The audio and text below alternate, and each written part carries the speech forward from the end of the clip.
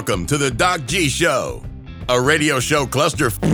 Without further ado, critics have said he has the face for radio and a voice for silent films.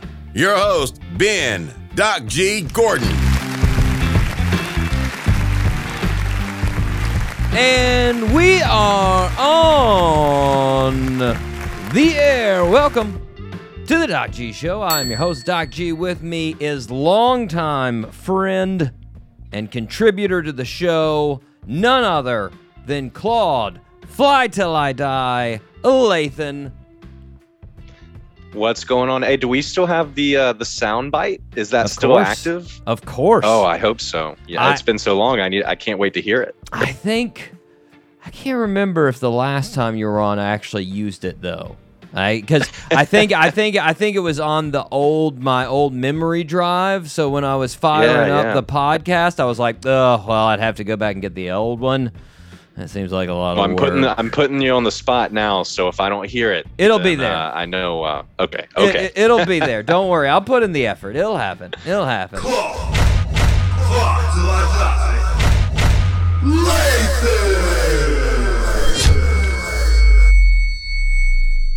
I'm excited to have you on, man. I'm excited. Yeah, very, very excited. It's been a while since I've actually co-hosted a show. You know, I think the last time I was even on, it was just for quick segments. But it's been a lot of basketball. Whether we're talking, so true. Yeah, I was gonna say whether we're talking hoops or we're talking about what's in the news, I'm always happy to join.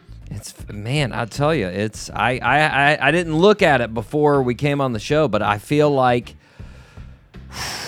it's been close to 6 years since the first time you've been on the show. Jeez, it's crazy. That's wild. Yeah, that is insane. It doesn't feel like that. We always joke about Heath introducing us and being back in Columbia, and since then your beard's grown about 4 feet. You've shaved it back, and then it grew another 2 feet, and I've got a Fu Manchu now. Yes. So things have changed. Facial hair, listeners. Facial hair has changed. Buy a razor. That's mainly it. That's right. That's mainly it. But Claude, more recently, I want to share my weekend happenings with you. Let's hear it. Have you ever been in a bike wreck? Like a bicycle wreck? First time I ever drove. Wow. First time I ever rode my bicycle. This was like the first time without training wheels. My mom pushed me off and I swallowed a bug and I fell off the bike. So that's it. That's my only bike accident I've ever had. So I'm gonna guess that was more than a few years ago. It's gonna guess. I didn't have the Fu Manchu then. So yeah. Well, I was in a doozy of one this past weekend. Just a doozy. Jeez. I'm gonna give you the deets. Are you ready? All right. Okay. So first off, let me say, Claude, it could have been way worse. That's a fact. Could have been. So that's first off. Let's be thankful it wasn't that bad. I mean, you're talking. You seem like you got good color in your skin. You're good. Exactly. I know where I'm at. I'm moving my hands in front of you, so that's okay. That was a little bit painful, that movement, but it's okay. So Saturday afternoon, I decide I'm going to get some fitness. I'm going to go for the old bike for some fitness because I'd been running like pretty much every single day. So I was like, you know what? Let's go ahead and do the bike. Why not? Do a switch up. Yeah. Yeah. And I'm like, I'm gonna go for a long one. I have zero things to do this Saturday, so I'm gonna go for like a 50 miler, And so I got on the bike, and it was going well. I was 26 miles in. I remember vividly 26 miles, and I'm going down an extremely empty residential street. It's a long residential road that ends in a cul-de-sac. And, at this time, 26 miles in, obviously, I think most people that have ridden bikes at any length of time would be able to attest, my butt was numb. That's a fact. That happens sometimes when you're riding the bike, you're sitting back in it, it gets a little bit numb, you're like, Nothing like a numb butt. You're like, I need some blood flow going here. So what do? You stand up out of the saddle, right? You get up, you just basically stand up on the bike. Now, I remember I slowed down a bit because I was getting the blood flow to my butt. And I remember looking down, I have a little, a little phone holder on my handlebars.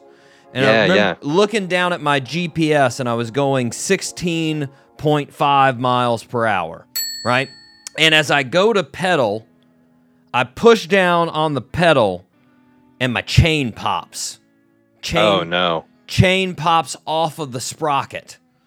Now, obviously, when the chain pops off, you lose all tension on your pedals, right? So, if you're not setting down, it's basically impossible to maintain balance when that happens.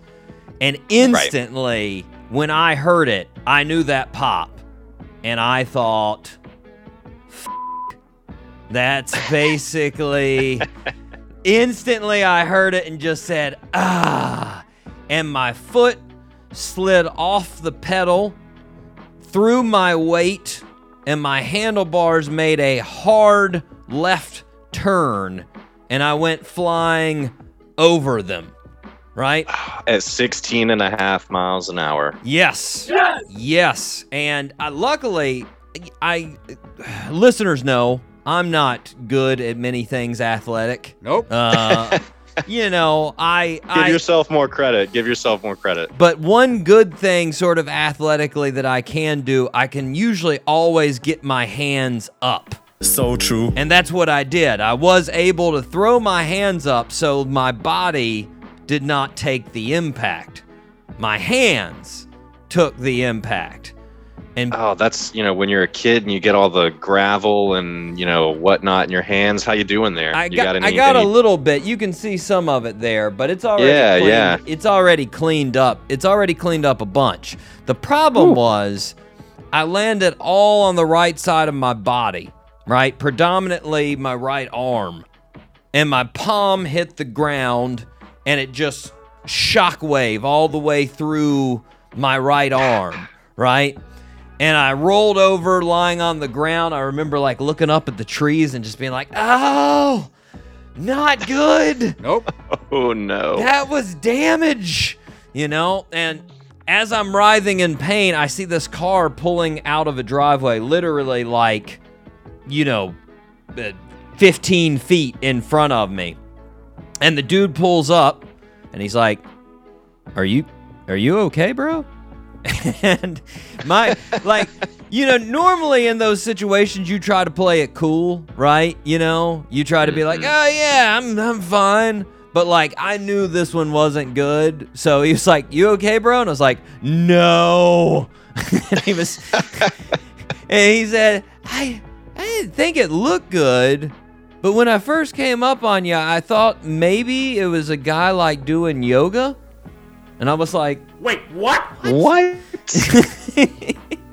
I was did you have a yoga outfit on? No, I had workout clothes on. I mean, I had a sleeveless shirt and shorts on. So, Well, he needs to know what yoga people look like. I was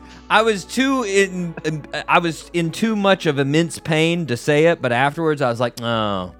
I should have made a joke. I should have been like, not unless there's a yoga pose called wrecking bicyclist. Yeah, that's what I did. I wrecked my bike. But I'm feeling very grounded right now.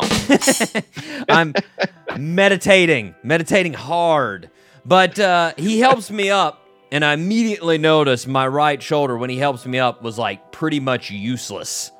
Right? Like I just got up and I could barely even flex my elbow, but anything in my shoulder, I was just nothing. I've got nothing, and it is very, very painful. So this Good Samaritan, David. Yes! David. David. Yes! He was like, what do you want to do, bro? And I was just like, I thought to myself, seeing as how my shoulder didn't work at all, it needed to get looked at. So, right. but I didn't want to, ask him, but at the same time, I didn't, have any other option, So I was like, you think you could take me to the urgent care down the road? And he's like, yeah, no problem, man. I was just like, oh. Really? Yeah. David. Yeah. And I was like, awesome. So we get in his car, and we're driving over there. And, it's hurting pretty bad. The longer it goes, the more it starts hurting. And he's like, at one point, he's like, I was a little worried there. You look sort of, you didn't look so good. I was worried you're gonna pass out on me over there. Huh? And now, Claude, the listeners out there definitely know that I'm a hypochondriac. That's a fact. So once he said that, the rest of the way to the urgent care, I was like, Ben, don't pass out in this car. Are you feeling like you're going to pass out? I think you're passing out. Stop it, Ben. Don't pass out in this car. You're going to look stupid. Oh, come on. Don't do it. So I was fighting not passing out in his car simply because he said, it looks like you're going to pass out back there. Wham. We get to the urgent care. It's already closed. It's closed. Was it after they closed at like 7, right? Yeah, it's 6. It's 6. 6? What? No, I was like, who has an urgent need in the middle of the day? Come on. All urgent care should be at night. That's what should happen. So, I'm just like, oh, God. He's like, well, what do you want to do? And, again, I felt like an even bigger but I was like, could you take me to the hospital?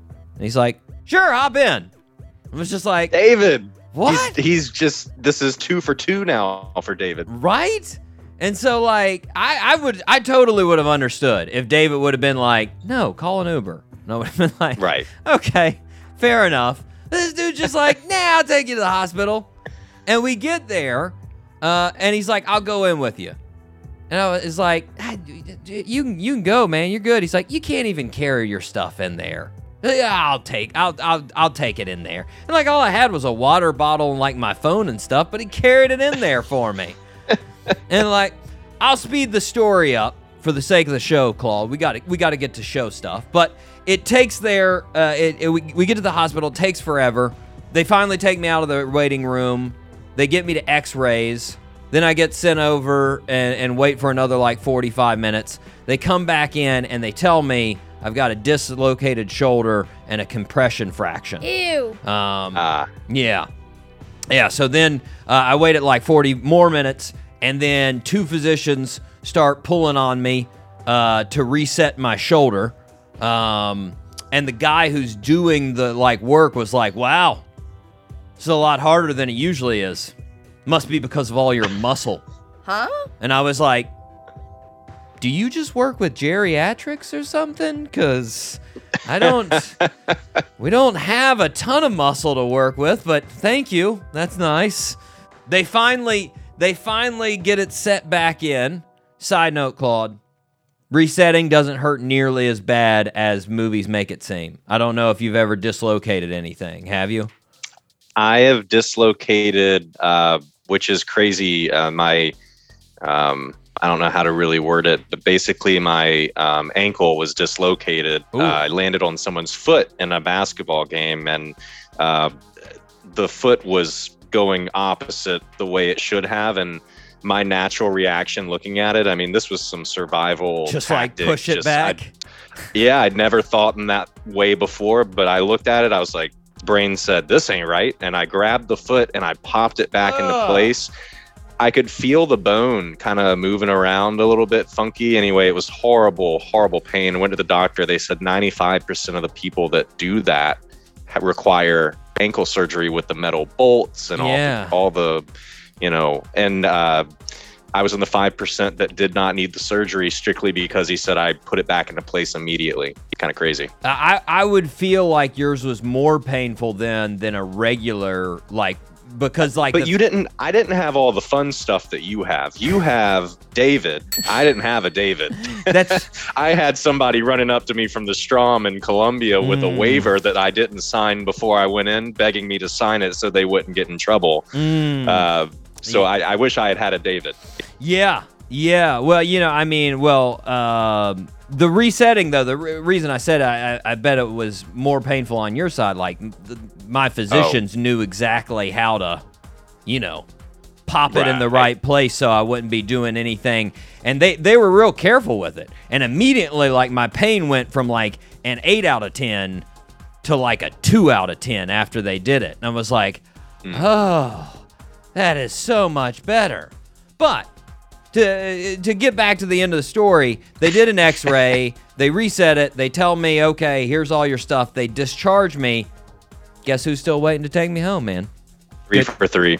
Good Samaritan. David. He waited the whole... Did you offer him gas money? He just did this out of the graciousness of his heart? The graciousness of his heart, man. Wasn't looking for anything. Wow. My man D took me to the hospital and waited for 3 hours and then drove me home. That's wow. So, question: where was David originally going? So that he skipped out on that to help you. Well, he was headed home. He actually, while I was sitting in the waiting room with him, his wife called, and it was basically like I could hear his wife over there like, I don't give a about this guy in the hospital. Hurry up and get home. What are you doing waiting on him? Which, I understand his wife's perspective. Makes sense. Yeah. Also sort of makes sense why David might have stayed with me. I'm just saying. Oh, yeah, it sounds horrible. I'll be there as soon as I can. I got to wait on this guy, though, so, Would you rather go home to the person yelling at you or stay with the guy that, is the guy that's just trying to... saying thank you. Guy's trying to just not pass out. Yeah, hey, it's good. It's good. But don't worry, listeners. I did thank David. I thanked David with both words, and I got him what I think is a pretty fantastic gift. I sent it in the mail today, actually. I hope he'll be happy with it. He is a Buffalo Bills fan, so I got him a signed autographed picture of Jim Kelly, their all-time Hall of Fame quarterback. And so that's awesome. It's a long shot. I don't know if he'll actually enjoy it. Who knows? Maybe he doesn't like memorabilia, and he's like, "What? I just like watching the games. What the is this?" But I was like, "Dude stayed with me for a whole afternoon. Took his whole afternoon and catered around my broken shoulder person. That's a nice guy. The point is, Claude, the reason I brought it up." I hadn't really told the details to anybody as far as my injury, so I wanted to do that. 2, David is evidence there are still good people out there, Claude. Still good people. That's awesome. I just can't, if that had happened to me with my luck, like I said about my injury, I didn't have a David. So, shout out to all the good people out there. We love those shout outs here, but shout out to David and all the other good Davids out there. And think about it, Claude. He didn't do anything miraculous as far as ability. Nope. He just used his time and his car. That's it. And it made him miraculous for it. So true. Can't thank him enough. Shout out to David. Claude, are you ready to fire this show up?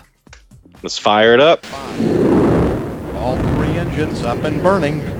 2, 1, 0, and lift off. Claude, we have a fantastic show. We have Bobby Cool on the show. That's his real name, Bobby Cool. That's right. That's about as cool as it gets. It is.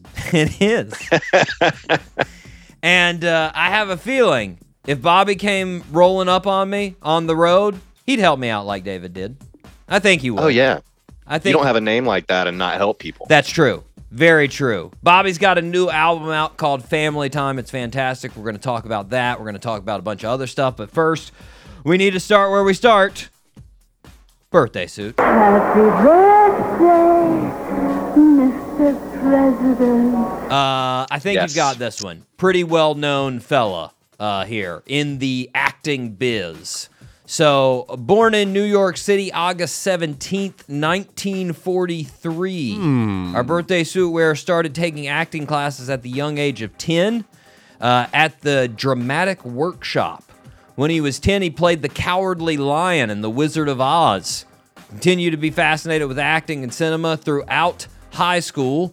Once out of high school, our birthday suit wearer started getting small roles in the mid-'60s. It wasn't until the 70s that he started getting substantial roles. In 1973, he played Mean Streets, a Martin Scorsese movie.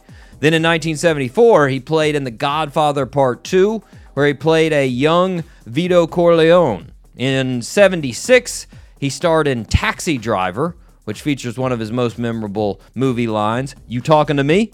That line. In 1978, he starred in The Deer Hunter. Then in 1980, he starred in Raging Bull. In 1990, he played in the critically acclaimed Goodfellas. Then in 1995, he played in the extremely popular Casino. He played in Men of Honor in 2000. And he played as Jack Burns in the Meet the Parents series throughout 2000s. 5 of his films are on the AFI's 100 Best American Films of All Time. He's won a Lifetime Achievement Award from AFI. He's been honored by the Kennedy Center. He's won a Presidential Medal of Freedom. He's been nominated by the Academy Awards 8 times. He's won 2 Golden Globes. Name that birthday suit wearer. Man, I'm gonna botch this. Is it? I can see his face, but I don't know if I don't think I've got the name right. And by the way, The Deer Hunter, phenomenal film for those of you who have not seen it. It is. I can't remember how many awards that won and was nominated for. It was incredible. You got it. You got it. You know the name. Is it Pacino? Not Pacino. Close. Other guy in the Godfather series. Oh man, name it. Starts with an R. Last name starts with a D. Oh, Robert De Niro. There it is. Okay, Robert De How about Niro. that? Fantastic. Yes. Took a little bit, but these are hit or miss for me. They always are. Let's be honest. Robert De Niro and Al Pacino have crossed paths several times. Multiple different movies, lots of gangster-related films that they've both been in. The Irishman. That's a fact. Godfather, of course. So, I kept wanting to say Joe Pacino instead of Al by accident. I was mixing up all the names, so I said, you know what, let me take a guess here. But no, Robert De Niro, phenomenal career, obviously. Moving Joe Pesci in there, too. You were just throwing everybody in there. Joe Pesci, Al Pacino. Rick Pitino was in there at one point. I think this guy coached Kentucky, right? Am I right? Louisville, too? Yeah? No? That's not this guy? Okay. All right. Once again, basketball somehow comes up. Yeah. I can't help it. It's you, Claude. It's understandable. It's in my veins. He's turning 79, Robert De Niro. 79? Wow. Yeah. Happy birthday, Robert. Happy birthday. Happy birthday. Folks, go watch one of those favorite flicks, man. Raging Bull is awesome. Taxi Driver is awesome. Men of Honor is great. I love all the Meet the Parents. You should see them all. They're all fantastic. Did they remake Taxi Driver, or was that just a different movie that was more made into a comedy? I don't know. Yeah, I'll have to look it up later. If they did, it did not meet the standards of the Robert De Niro one because I did not hear enough about it. Claude, are you ready to rip some headlines? Let's rip it. It's now time for Rip from the Headlines. Claude, we're going to start here in Florida. Here's the headline. Quote, naked Florida man with machete tried to rob a man of his clothes. Word. Yep. That sounds about right. I lived in Florida for about 3 to 3.5 years, and there's some people that I could see doing that. I don't know about you, Claude, but if a naked man comes up to me with a machete and asks for my clothes, they get them. They get them, no questions asked. That's a fact. I am naked in about 30 seconds. Maybe quicker. Depends on what kind of pants I've got on. But, not now because of the dislocated shoulder. I'd be slow with the shirt. I'd be like, yeah. Now, what if the naked man with the machete came up to you after you fell off your bike and it went and David? That's the question. If that naked man with the machete was willing to take me to the hospital, I would be in his car and be like, so. I don't think he'd be getting assigned bills memorabilia. You know? If he was a Bills fan, he would. If he was, I'm guessing he's more of a fan of like antique machetes, though. So it just depends. Here, this is from 200 years ago. And this is a very nice machete. Take it. Dug it up himself. So in the article, it says deputies say the naked man was picking palmetto berries in the woods when he came running out with a machete and demanded the clothes, wallet, and phone of the victim. Which, I know it's not the focus of the article, Claude, but like, why is he foraging for berries? Like, they must have been psychedelic berries. That's a fact. That led him on this path to rob someone with his machete. I just imagine that it's like, like a foraging nomad. Like, yeah. Oh, I should probably attack this person while I'm getting these berries. Like, just like. Apparently, as the victim handed over the items, the victim told deputies that the machete man hurled his machete at him. He threw the machete at him. Luckily, the victim was not hurt. It just hit him with the handle. Very good, very lucky there. And then the naked man ran off, jumped into a Dodge Charger, and drove away. Word. Which they don't really specify whether or not it's his Dodge Charger. They just say jumped. That's what I want to know. They just say jumped into a Dodge Charger. And I'm like, was that his? Did he literally drive out in his Dodge Charger to go pick berries naked and then was like, I'll attack this guy while I'm at it? Yeah, that sounds good. Did anyone get a license plate number? Did he even have a license plate? He got arrested a couple hours later. Don't worry. Don't worry. He showed up somewhere else naked. Always naked. Obviously, this sort of goes back to your original idea about the berries, Claude. This is at the end of the story. It said, deputies said the man has a criminal history that includes convictions for kidnapping, false imprisonment, and possession of cocaine. So true. Which I was wishing you were going to say psychedelic berries. That's really specific. I didn't know they had a charge for psychedelic berries, but all right, I guess. But after you see cocaine on there, you're like, okay, naked foraging makes more sense. I see where you could end up in that situation, and then the next day go, you know what, guys? That was a bad idea. Shouldn't have done that. I wasn't in the right headspace there. Nope. Claude, have you ever seen a group of crows and thought, I'd like if those crows were my friends? Yeah, I'm a Rick and Morty fan, and the end of, I believe, season 5, Rick has episodes. It's called Rick and Two Crows. He befriends crows, and I thought that would be really cool to have two crows as a friend. Yeah. Well, good to know, because guess what? There's an article out there for you. Sweet. Really? Yeah. And this show here is pro crow, Claude. We like crows on this show. Pro crow, baby. I love it. They're one of the smartest birds, and we're fans. Lifehacker, the website offers an article that's titled "How to Befriend Crows and Turn Them Against Your Enemies." Now, Claude, I was excited, like I said, about this article. I was like, fantastic. I want to know how to do this.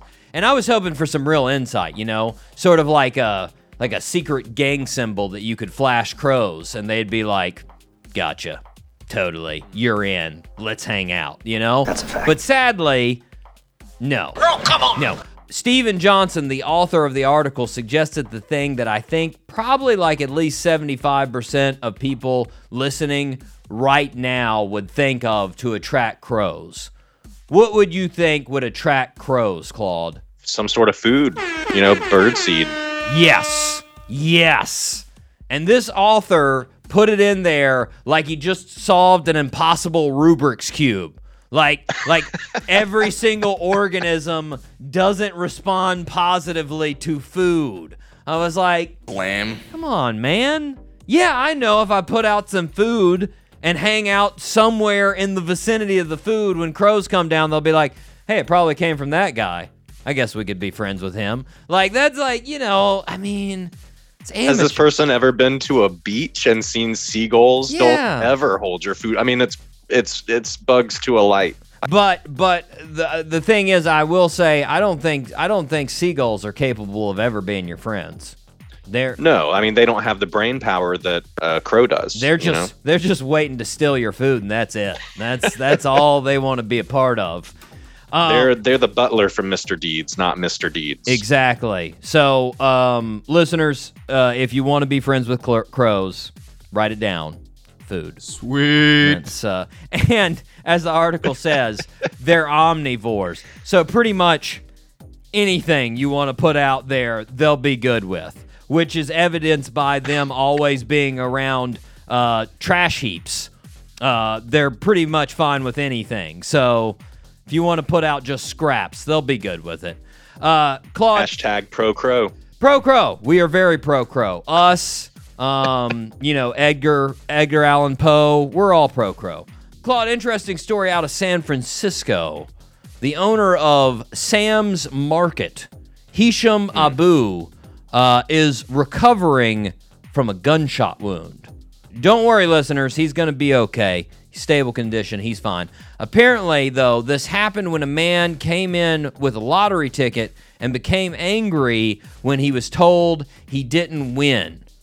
This is directly from Abu here. He says, he told me you sold a fake ticket, and he had a balloon in his hand with a pin from the front, and he had a piece of wood almost a foot long. He hit the balloon with the piece of wood, and a bullet goes out, and it hit my shoulder. You know what? Wow. Yeah. What? It took me a second there. I'm just trying to visually image this scenario, and a balloon, and he punches a bullet out. Yeah, so basically it's got like a balloon. Imagine like the center portion of a gun with like a balloon on the backside of it to sort of be like the trigger hammer, right? And he hits the balloon, it pops, causes the bullet to come out, Wow. But like, I was thinking about this though, and like so many questions come up. First, does this actually make a bullet move as fast as a real gun? Like, just by the way it's described, right? You'd think it comes out like at a little rainbow style, like out of the gun at like 15 miles per hour and just hit a boo and bounced off. But apparently, as fast as a real gun. Apparently, the actual launching mechanism as fast as a real gun. Which, though, like, after thinking about that, it doesn't seem like the most travel-friendly approach to modern weaponry. Nope. Like, this guy going over to Sam's Market with his homemade weapon, it seems like it might be a little bit difficult. Like, you're on the bus, somebody hits your balloon, and your gun just goes off and shoots you in the stomach. And you're like, oh, shouldn't have inflated the balloon before I got on the bus. Guess that didn't work out. Yeah. Like, third, let's just all admit, this just looks goofy. Like, come on. I mean, I know he's probably saving some bucks with this, but like, it's like if you got a speeding ticket from a cop dressed up in a Cookie Monster costume. Like, the end result would be the same, but both of you would still just feel ridiculous. Like, no. I would like to see some footage from that. I want to see the real thing. I mean, I'm sorry that Abu got hurt, but you've got to admit, now that we know he's okay, it's intriguing. Funny. It's intriguing, right? It is very intriguing. Maybe funny is not the right word. Intriguing, interesting. Yes, I would like to know. I almost guarantee there's a video on YouTube that has this. Not Abu actually getting shot, but one of these guns actually being fired, so we could see that action happening. Anyways, just some food for fodder there, guys. Claude, we are going to take a break. We are going to be right back with none other than Bobby Cool. But first, we're going to hear one of his fantastic songs. This is Crazy right here on the Doc G Show. So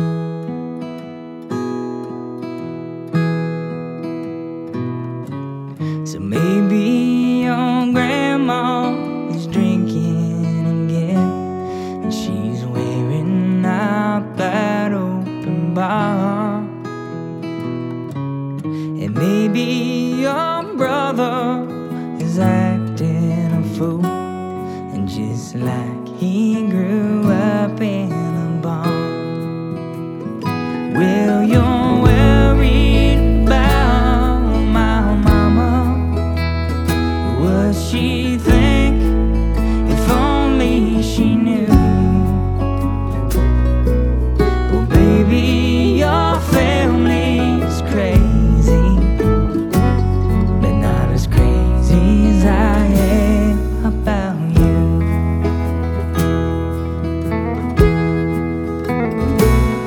Now it looks like your uncle took our wedding day and to propose to his future fifth wife.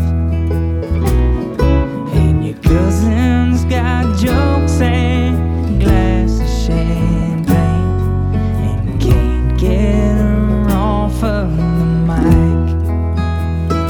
Well, you're wondering about my daddy. Would he see from his point of view? Well, baby, your family's crazy, but not as crazy as I am about you.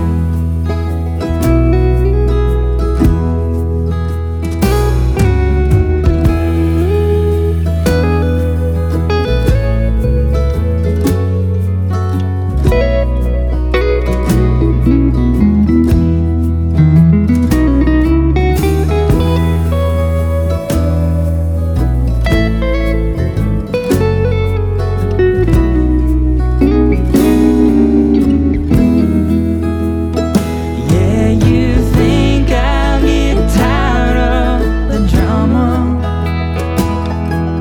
Well, baby, when I said I do, I knew your family was crazy, but not as crazy as I am about you. Yeah, I knew that your family was crazy, but not as crazy as I am about you.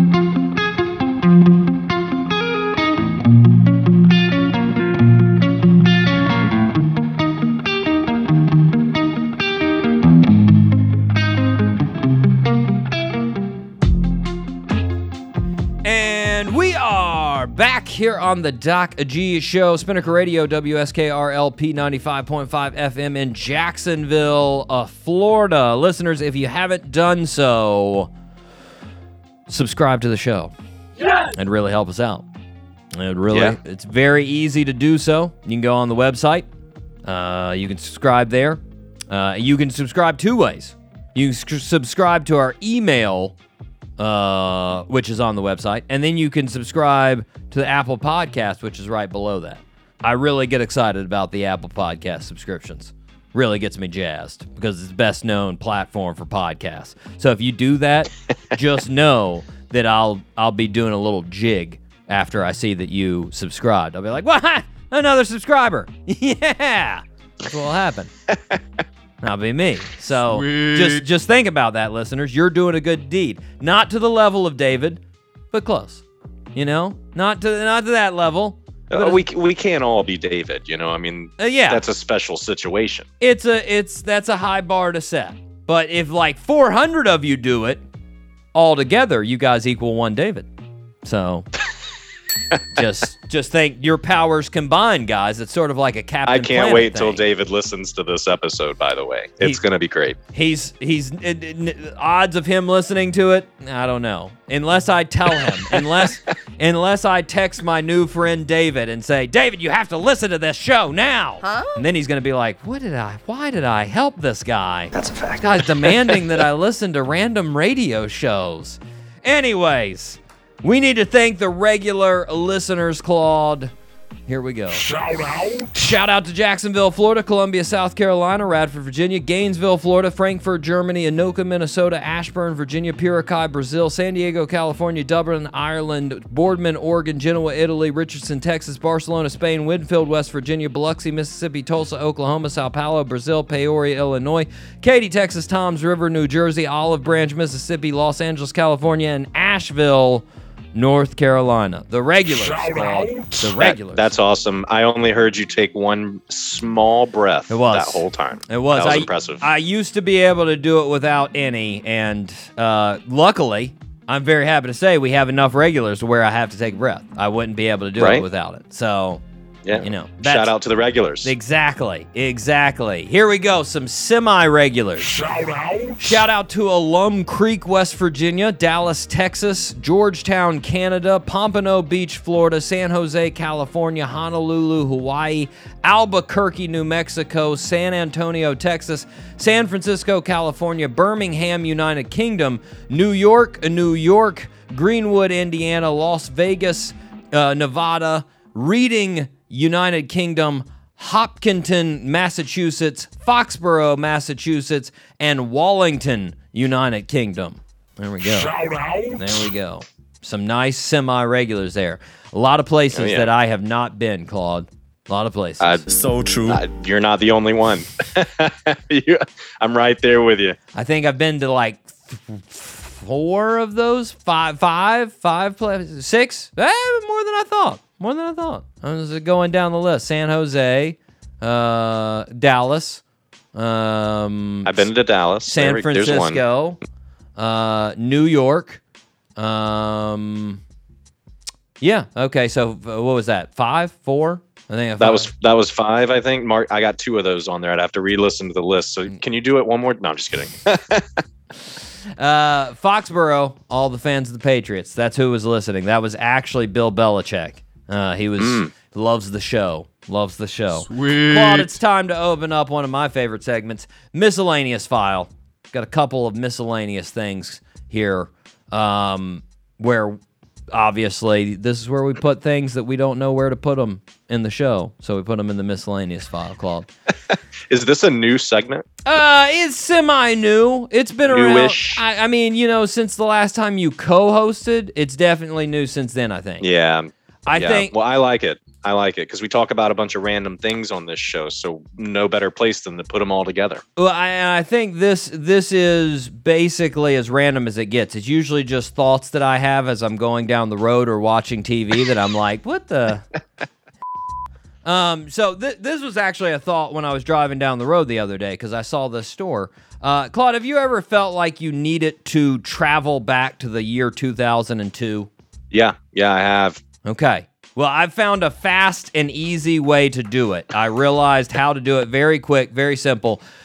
Go to a Staples or Office Max store near you, and you will instantly be carried back to 2002. That store has not changed since 2002. If you go in there, you're like, oh, wow. A landline with 3 lines and memory for messages? I didn't know I needed that. 20 years ago, that would have been pretty cool, but not now. Nope. How are you guys still in business? What is this? Like, have you been in one of those stores recently, Claude?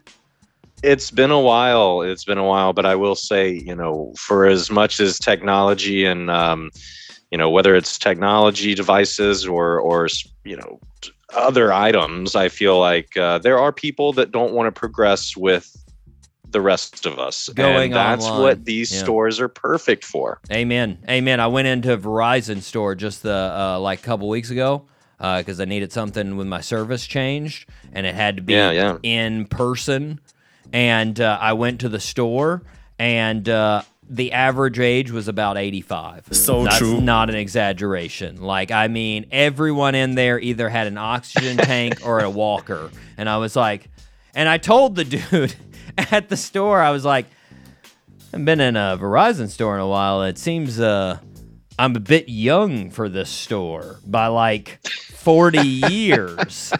And the dude who was about my age, like, took it as, like, I meant I wanted to, like, meet people at a Verizon store or something. He's like, oh, if you want to go to one that has a bit of younger crowd, the one down on 50th, it's got some younger folks in it.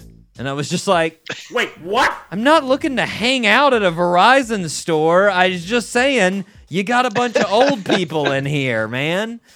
Anyway, Most places have do not loiter signs. This one says, come on down if you're age of 40 or below. loiter and be confused with all the rest of us.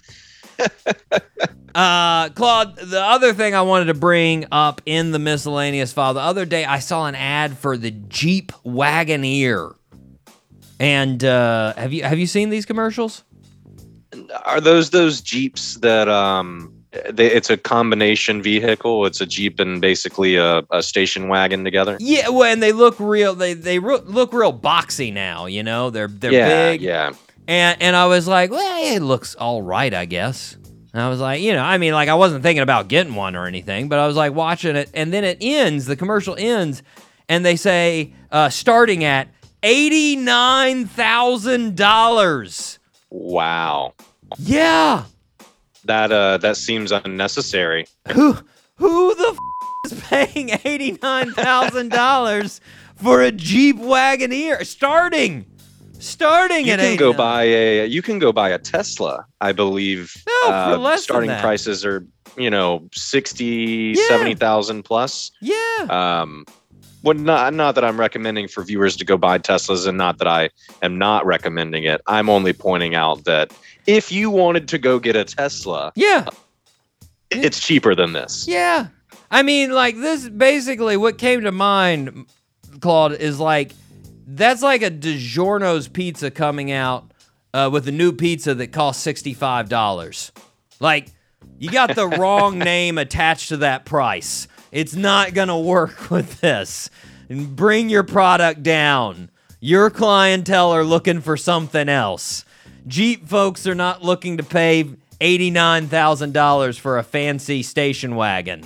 Like, Go put a deposit down on a house. I'd rather get a house and go live in that than put all your money towards this. 89,000. 89,000. That's incredible. 89,000. Claude, we're going to move to another new segment. This segment we've been doing for several weeks. This is where I bring up just several news articles, but much faster style. We call this quick hitters. I just want to hit just the highlights here, The first one we've got is Anthony Cancel. That's his name. Anthony Cancel was arrested in Lancaster, Pennsylvania at the beginning of the month for attempted robbery at Weiss Market.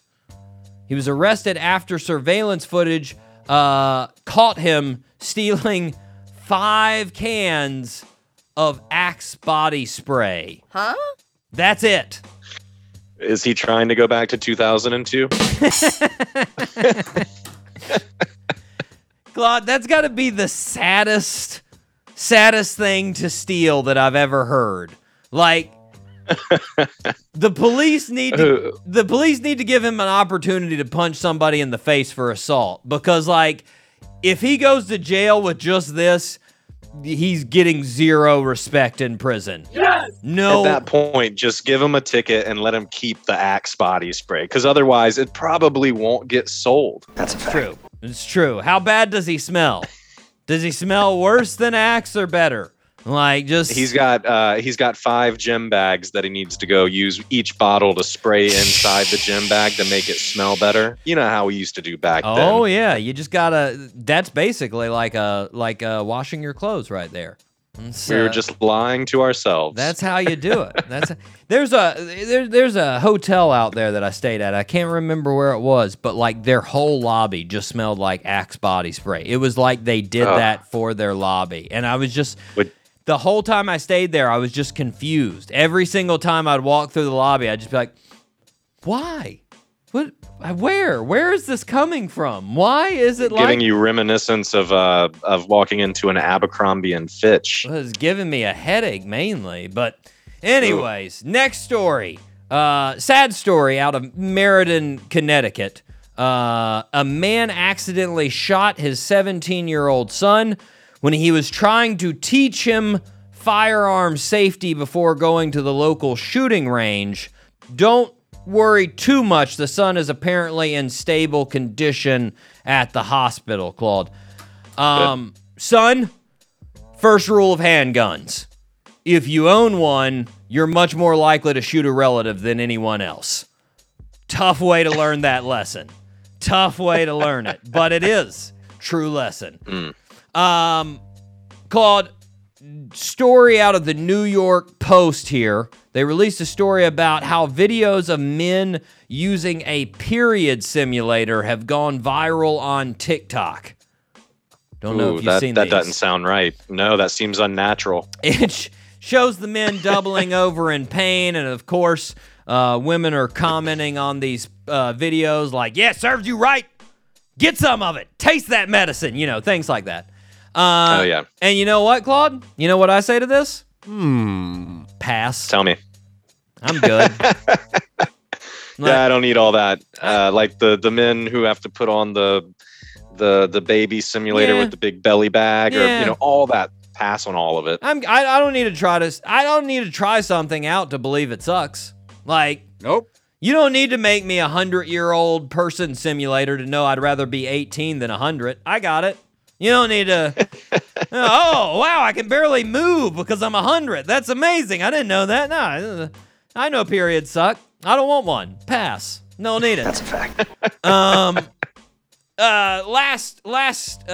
Two stories here, Claude. Claude, a man in New Jersey made news this past week when he returned a book that he checked out 75 years ago. Jeez.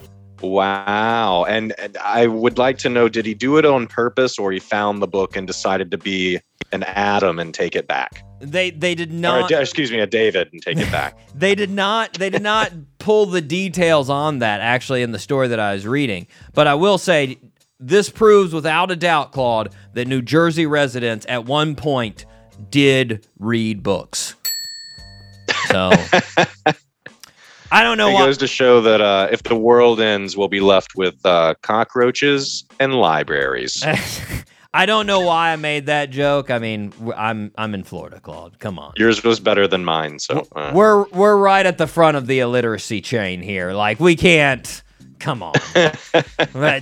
But I do see these stories pretty frequently. I kind of wonder in these situations, like if the person, like you were saying, not if they randomly found it. I always think it's like they decided, like, okay, I've got to return it now. I've got to do this. Mm-hmm. But I always think that it's like, they're on their deathbed and this is their first baby step to doing like the right things. Like the library books to test the water of doing the right things, but they've also like murdered someone that they haven't confessed to. And they're like, all right, library book on Monday, murder stuff on Tuesday. We'll try it that way. See how the library book goes good. If it goes good, we'll tell them about Fred on Tuesday. No. Hopefully it'll go over fine. Claude, over the weekend, last story here, Kodak Black and his attorneys have claimed that the Florida Highway Patrol needs to return $75,000 of cash that they confiscated from him and his Dodge Durango that they seized from an arrest a month earlier. He was arrested during that seizure for alleged trafficking of oxycodone.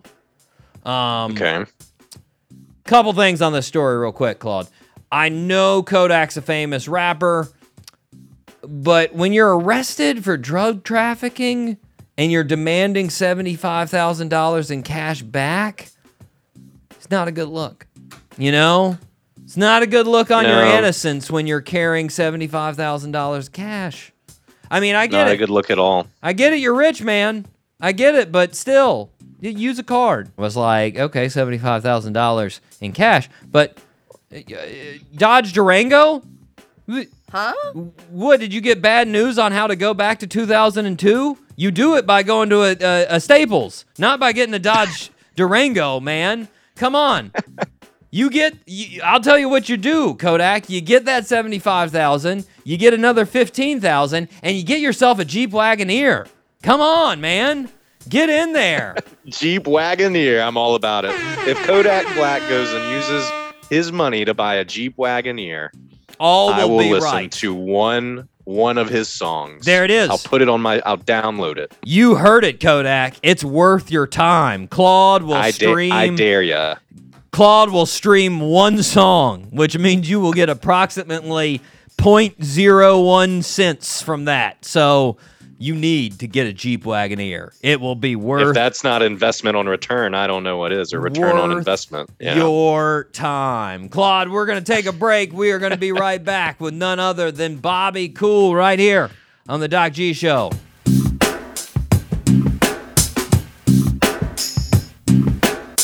This is 95.5 Spinnaker Radio. WSKR-LP-FM, UNF Jacksonville. Hey, what's up? This Rock Montana. This Mucho Yellow. And it's Rockin' Yellow. And you're listening to Doc G Show from 803 to 904. The best show on the radio. You dig?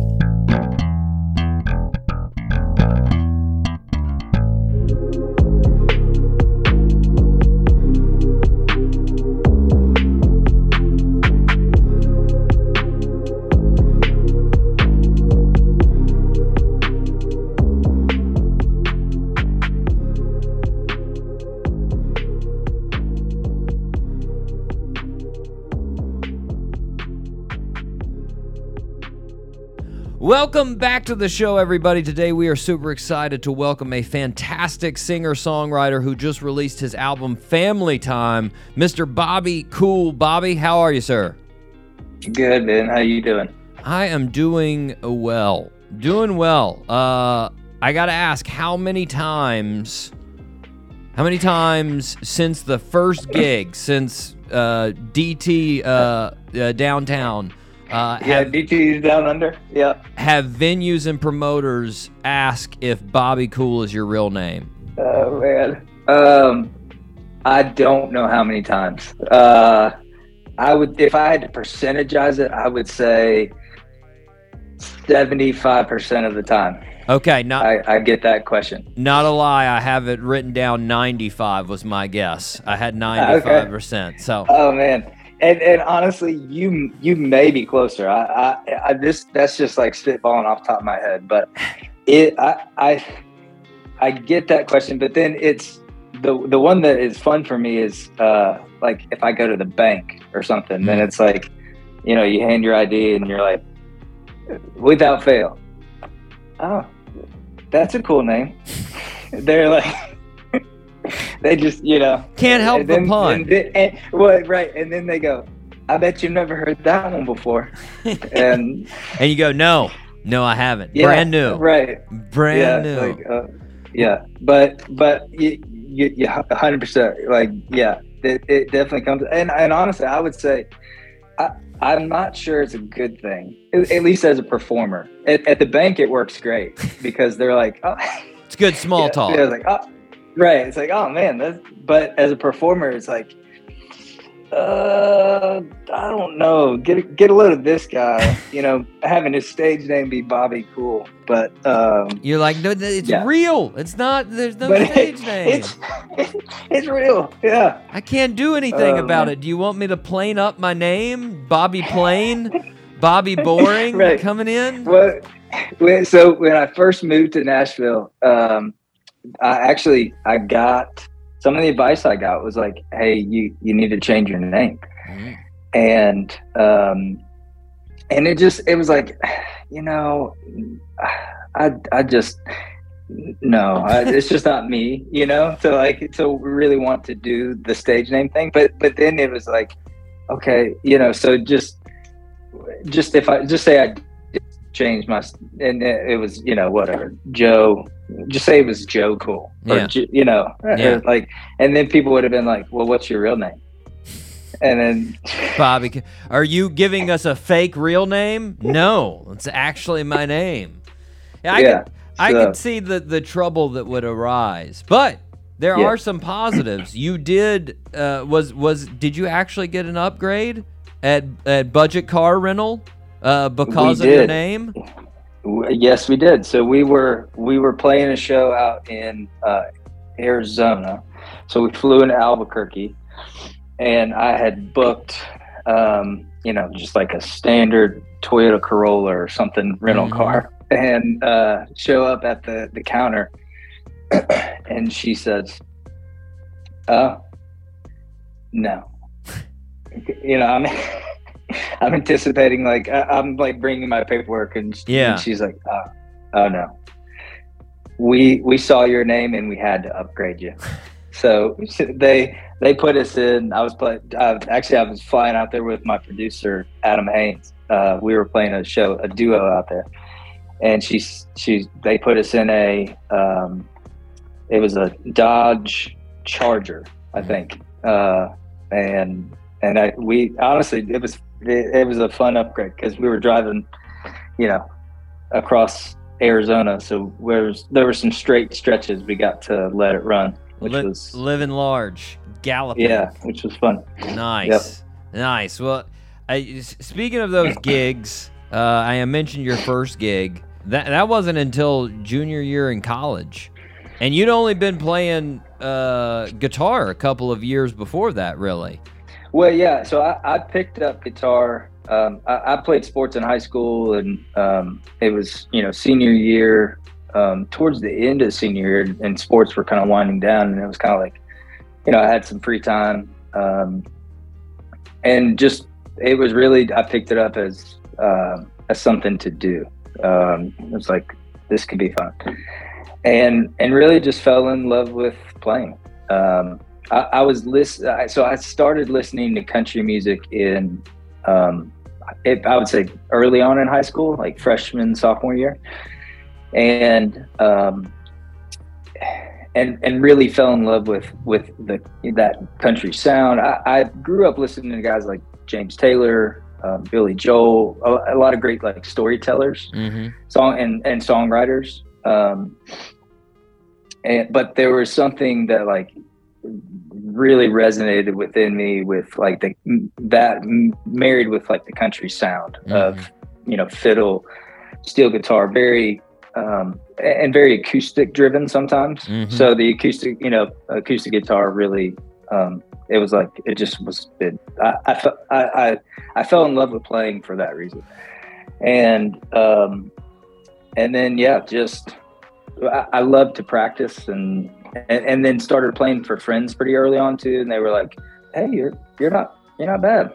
You know, so I started getting some encouragement of like, yeah, that's pretty good. And so it just kind of naturally kind of went from there. And so you already you had played piano. You were sort of did your mom force you to play piano? Was that forced lessons or? Yeah. It wasn't. It never felt forced.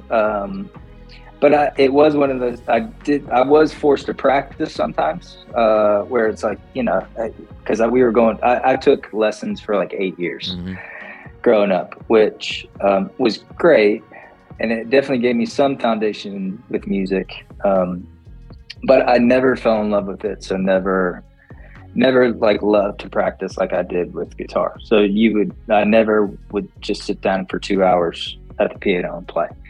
Well, you found the guitar. Would you say when you found the guitar, was that? I mean, you mentioned country and whatnot, and you said you thought it'd be a good sort of pastime. Was it completely sort of on your own that it was just like, yeah, maybe I listen to these tunes, I'll play this? Was that just sort of? Yeah, it really was. It was like, So when I did pick up guitar senior year, at that point I had kind of migrated from.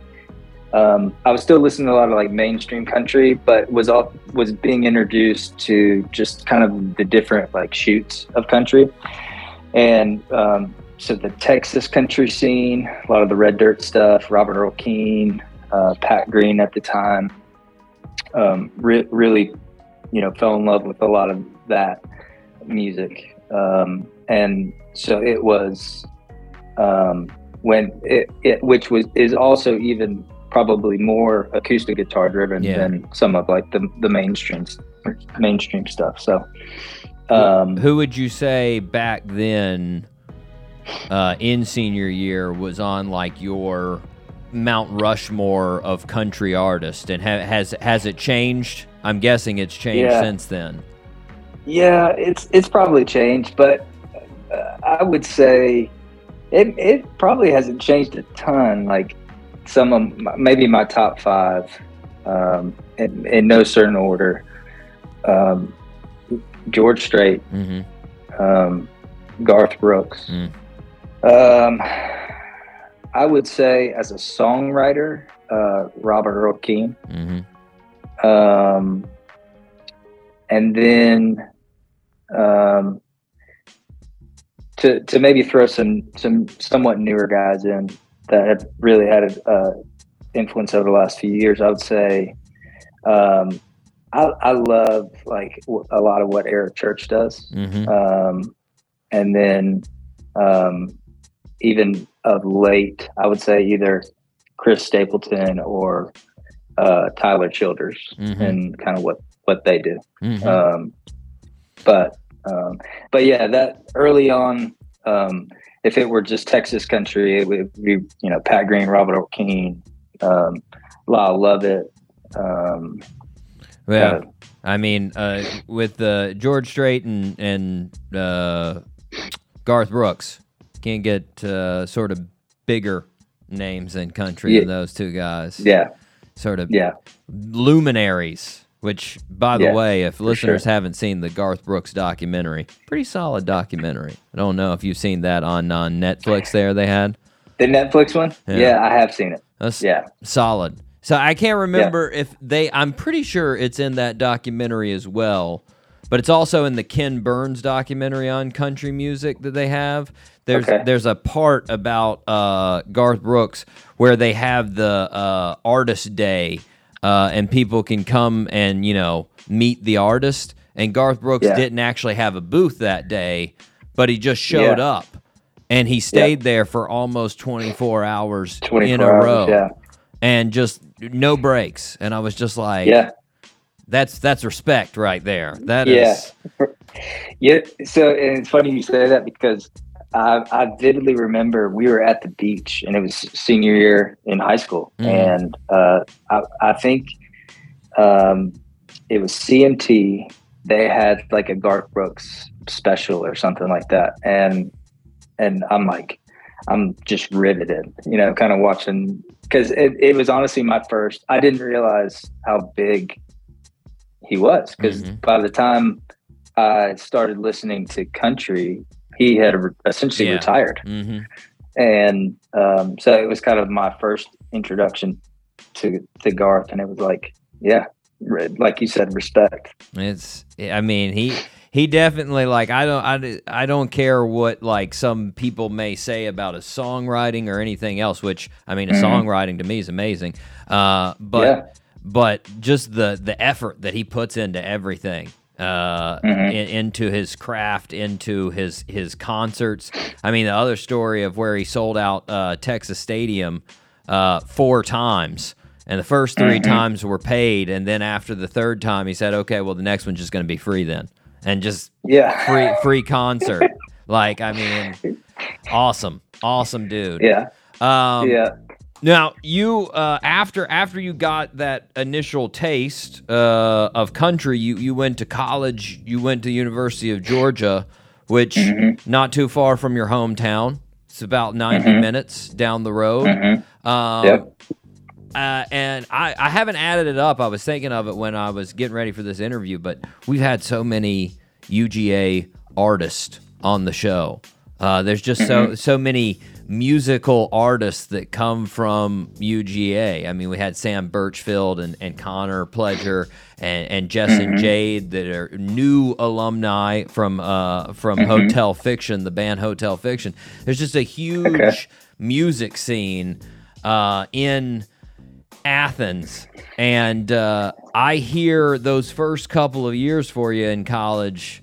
It's a bit of you got caught in that party music scene a tad there when you first got into college. Yeah, for sure. There were the first 2 years of school were they were an experience, finding growing yourself. Experience. Yes, there certainly was some finding, but honestly, for me, it was kind of like, and honestly, I would say, so from a faith perspective, I found, or I would say God used it to, as like a refining experience. And for me, so I was arrested a couple of times, for, drinking,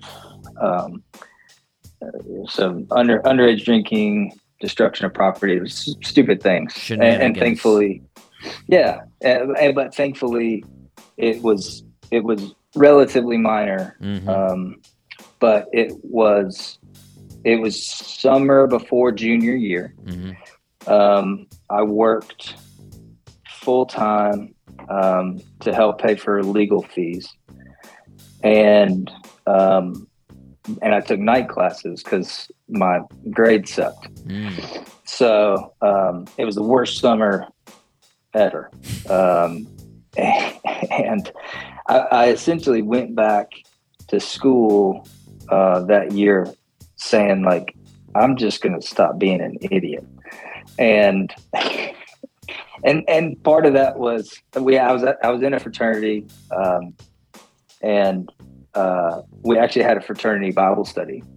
So part of that was like, I'm going to start going to this fraternity Bible study. And, I grew up in church, but never would really say now in hindsight that I had become a believer. But through essentially going through, the darkness of what I went through freshman, sophomore year, and then that summer, and then coming into junior year, God used that to humble me and show me my need for Him and His grace and forgiveness for me. And so, and coming out into junior year, then it was a different experience. It was like, and you grow up, and there's some natural, I think, growing up that people do and that you do in college. But then it was like, I would say junior year, I started to get some direction. And so it was like, I went back to school that year thinking like, with this desire of like, I've been getting this encouragement, that, hey, you're pretty good. And people had said like, why don't you play out? And again, speaking to Athens, like, great music scene. So you can I think it is so great because it affords anyone really the chance to just test the waters a little bit, where it's like, it's really easy to just, that first gig, I think I had recorded a little like 3-song, work tape demo CD that I brought to this bar owner, and I don't even know if he listened to it, but essentially I think what he heard, I was like, I'm in a fraternity, we can bring some friends out. And he was like, yeah, sure. Come on. Selling some booze. Nice. Let's do it. Yeah, exactly. Let's do this. And so he, it was that first gig, and it was, I don't know if the place could hold 70 people, but we packed it, and it was an experience where, like, you're I had learned enough songs to at least play probably an hour, 2.5 or hour and a half to 2 hour show. Mm-hmm. And then we played it with another friend of mine. And so it was that experience of people singing along, you know, a lot of energy, kind of feeding off one another. And it was just like, this is pretty great. Nice. So that is where I got hooked. And it didn't take long. I mean, the rest of junior year and senior year just constant anywhere you could find to play? Yeah, it was. So, you know, we'd go back and play that same bar, but then really just started going up and down the street, up and down Broadway, and I guess it's Broad, and just the different, you know, bars and venues in town, and then started getting hired, you know, like for fraternity things, sorority things, and so started making some, you know, pretty decent money for a college kid. And it was like that's where I think kind of seriously the idea of like, I wonder, maybe this could be like something that I actually did for a living. Always better for the individual performer like yourself too. No, I did that a couple times with bands, and when you're splitting that $400 four ways, not as cool. Yeah, no, it's yes, yeah. Better one person. It's 4 times the paycheck. It's much better. Right. Well, now after college, I'm guessing you didn't have. I mean, I feel like it's probably one of those. Were you in the boat like, I'd really love to be a musician? I probably can't be a musician. Is that why you went to insurance first? So, I think it was probably just more, the word that I'm thinking is like natural. So there wasn't a whole lot of thought process in it actually, where it was just like, so it was the end, I was coming to the end of senior year. Mm-hmm. And so, you know, I'm about in 2 months or whatever, I'm going to graduate. So it's like, well, I guess when I graduate, I probably should have a job.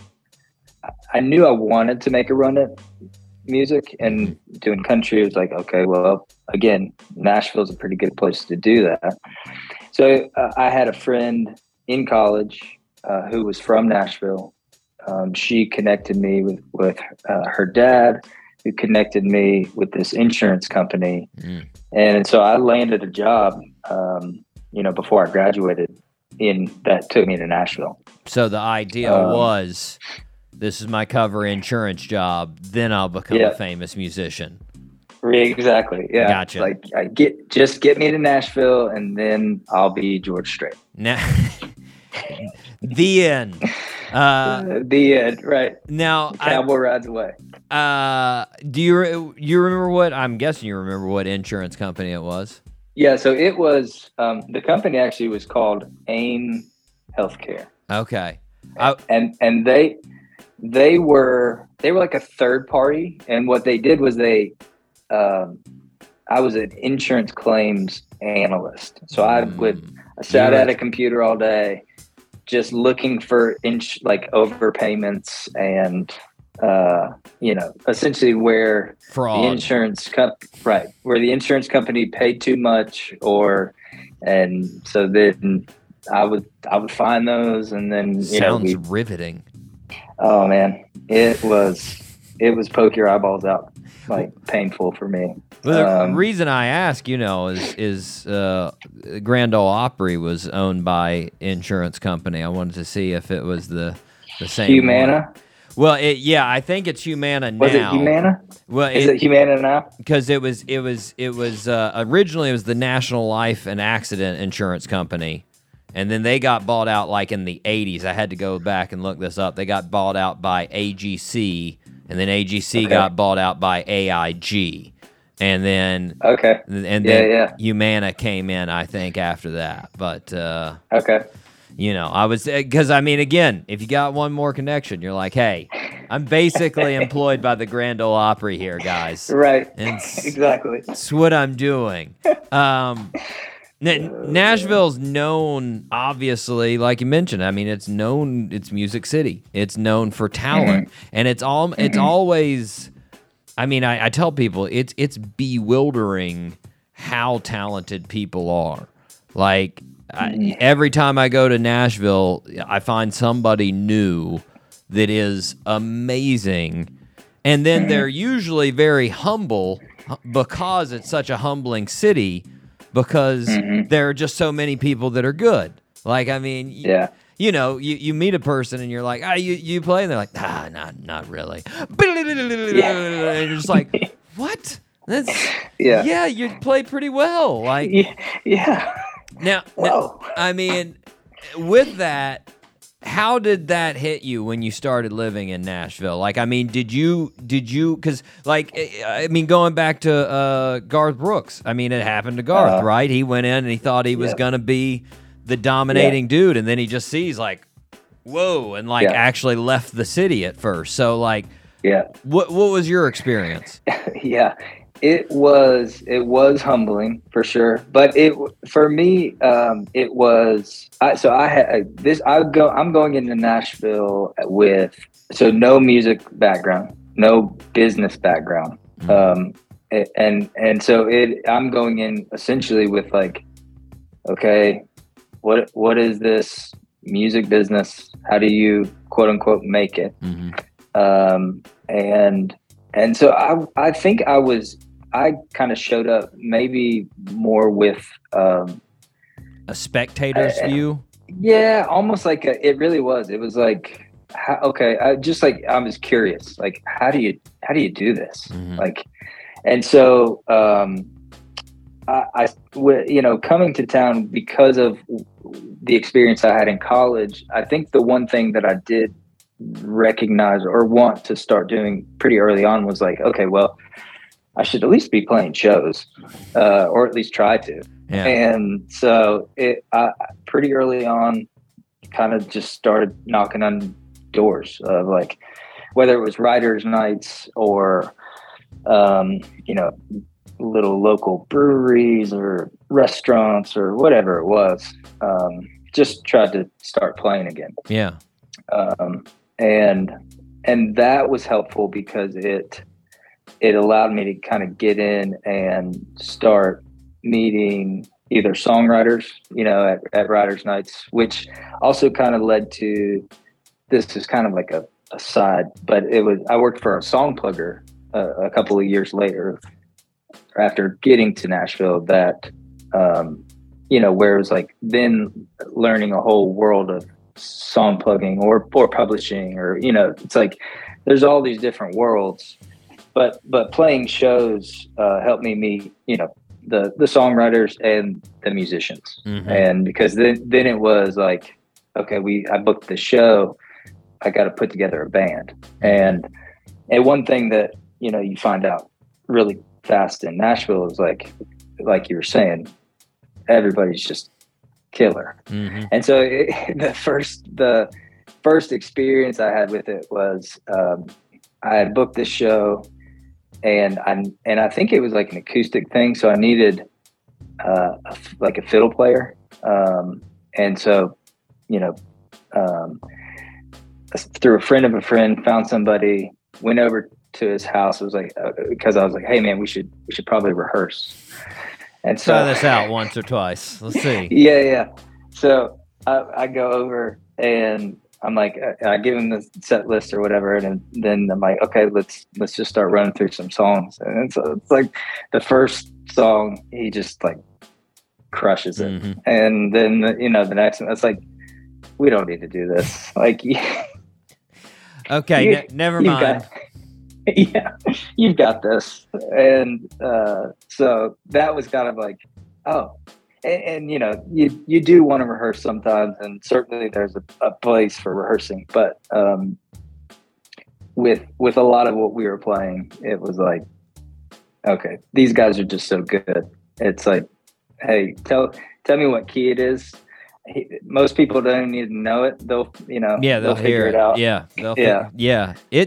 It's crazy. I mean, I've seen so many documentaries. I mean, especially I know it's a different level, but like the session musicians that have been playing for years, and a lot of them have sort of filtered out or retired now, but like some, especially the old school ones, they would come in, and it's like you said, they would listen to the song once and be like, okay, tell me how much fiddle you want in the song, or tell me how little. What kind of fills do you want? Okay, got it. And then just play it perfectly after one listen through, and you're just like, what? Huh? Yeah. It's amazing. Like it is. It's amazing.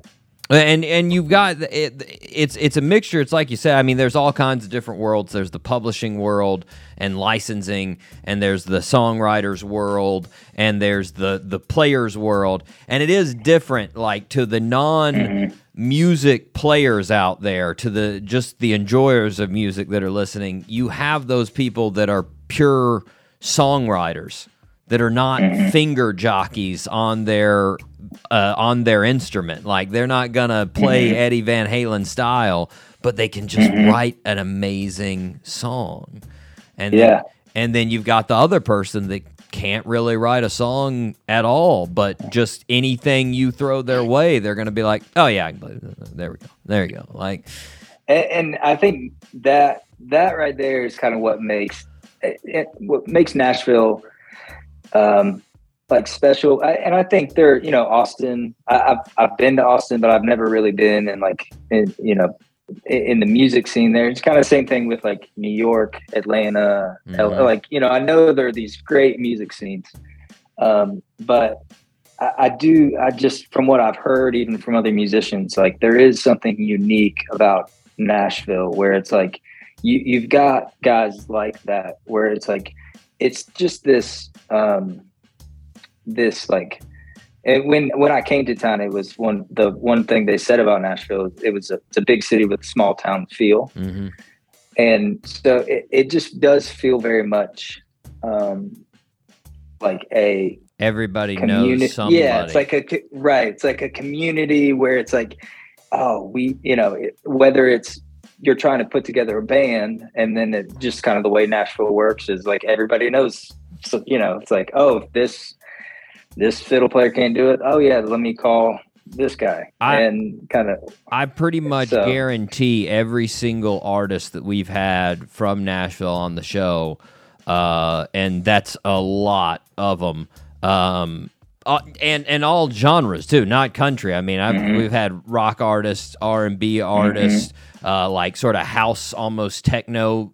From they all. You can connect every single one of them. I guarantee you, I could go and be like, like less than 6 degrees of separation, like 2, like just like, do you know this person? Oh, they know that person. Do you know this? Right. Like, oh, we've played with that person. Yeah, yes. Yeah. And so it is, and you don't have that. And I've talked to LA artists before. LA is definitely more silo-esque. You're gonna have to work your way into those musician groups there, and artists that have been in LA that go to Nashville notice immediately, like, well, that was weird. These people just came right in and they just started playing, and we invited this person and they played, and like, so it's definitely a cool vibe. And you found your place in Nashville, and you've been there ever since. Your debut album, Light in the Dark, came out in 2014. And it's got some great songs on there. Take a Ride with Me, Sun Setting Low. Those are my 2 favorites. But whoever wants to speak up can let me know your favorites. Right. But you released that album in April of 2014. Your son James was born 5 months before that. I can't help but, and I sort of put myself sometimes in the artist's shoes when I'm thinking about this. I'm a bit of a nervous Nancy. I get very anxious about things. And I feel like if I were you, I would have a whole bunch of extreme pressure on myself when that album came out to succeed, like to do huge things. Because now I've got this family, I've got this son. Yeah. Did you feel that when that album came out? Yeah, man. Well, thanks for saying all that. I would say if just being honest, Yes, I probably did, but I don't know if I would have been able to name it and like been aware of it. And this kind of speaks to just where I was, when it came out, even and just that stage of my career. So it's like essentially it was the first, it's the debut album. I've been in town at that point. It would have been 4 or 5 years, I think. Mm-hmm. And so it was, when I think of it, it's like the first 2 to 3 years was me like figuring out, okay, what is Nashville? Where do I fit in this? Right. And then it was like, okay, I have a vague idea. And so, here now I'm going to walk down this murky path that mm-hmm. I can see this next step. Yeah. And so when it came out, it honestly, it just felt like, okay, I've got these songs. I just need to put them out there. Mm-hmm. And so I didn't know what I didn't know. And, recorded, and because the independent release, we put it out essentially with no promotion, nothing. There was the like, hey, yeah, I hope people like it, and I hope it blows up. But there wasn't necessarily like the expectation. It has of to like, work. Yeah. Yeah. Right. It's like, oh, it's got to work, or we're not going to do this anymore. Yeah. It was more like kind of putting the stake in the ground of like, okay, this is what I have to offer as like kind of like the first thing. Gotcha. And at that point, I think, so we had started playing shows pretty regularly. We've like had put together a group of musicians that I think at that point we had started calling them the Nashville Players, mm-hmm. as the band name. And bold name for Nashville. Yeah, right. Yeah. But and some of it was like what we were talking about. It's because it wasn't the same guys every time. Yeah. It was just rotation.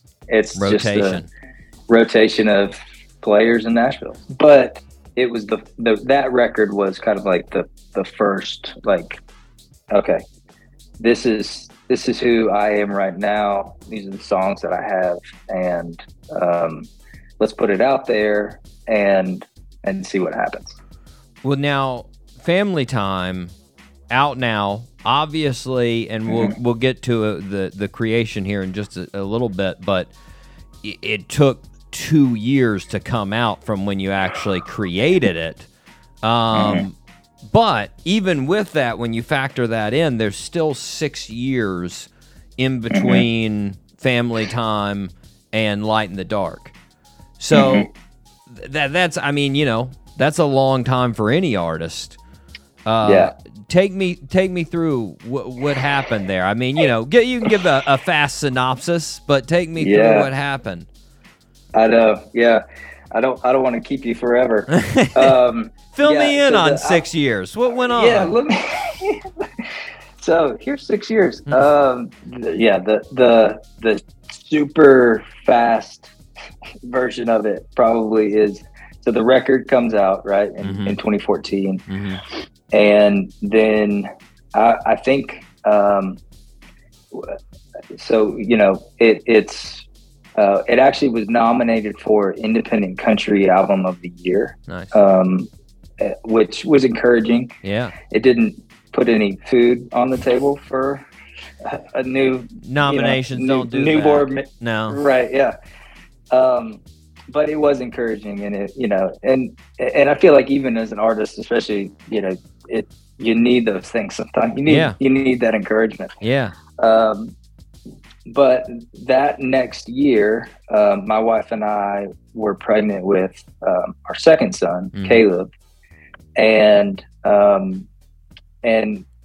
at the end of that year, he was born in November, and just kind of life, things hit the fan, like financially, emotionally, like So when he was born, we were self-insured, which we didn't know about self-insurance, and a $10,000, pregnancy bill. And so the ship went downhill, and so you're just kind of dealing with the normal day things of life, of like, hey, how do we make it as a young family with 2 kids? At that point, I think I was doing music full time.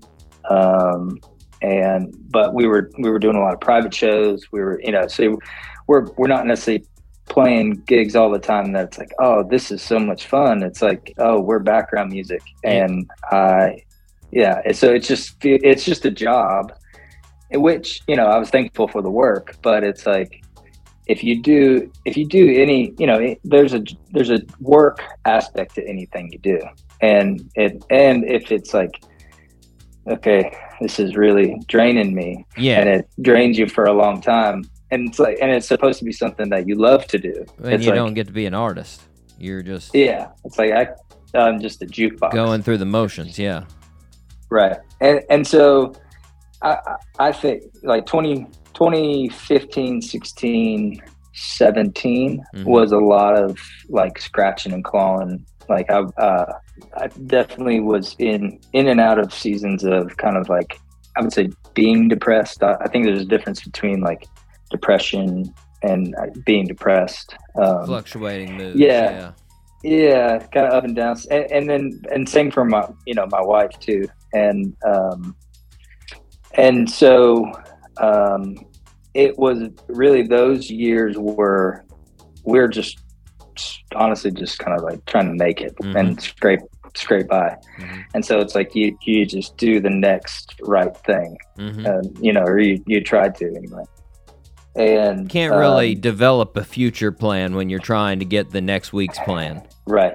And so it was very much that of like, hey, we're just in the grind of like paying bills, doing what we have to do. We have 2 young kids. I think at that point she was staying at home with both of them. And so it was like, I wasn't really thinking about growing the career as much as just trying to sustain a family. Yeah. Which was honestly, it was really frustrating. Which is kind of why I think, there's kind of, I would cycle in and out of burnout and depression and those kind of things. But thankfully, like, I would say the fog kind of lifted 18, 19, like things had, I would say from 2016, our music business grew every year. So we were playing more shows. We were, we traveled all over the country, and so there were good things that were happening, and there were encouragements along the way, but it just overwhelmingly did feel like the hard to see it in the moment. Exactly. Yeah. But was still writing. I'm naturally more of a, I'm not as much like a sit down every day and write kind of guy. I probably would do better if I operated more like that. But I kind of go in and out of seasons. Yeah. So like if I'm, like honestly, this last 2 years, I haven't hardly written at all because we were trying to finish the project. Right.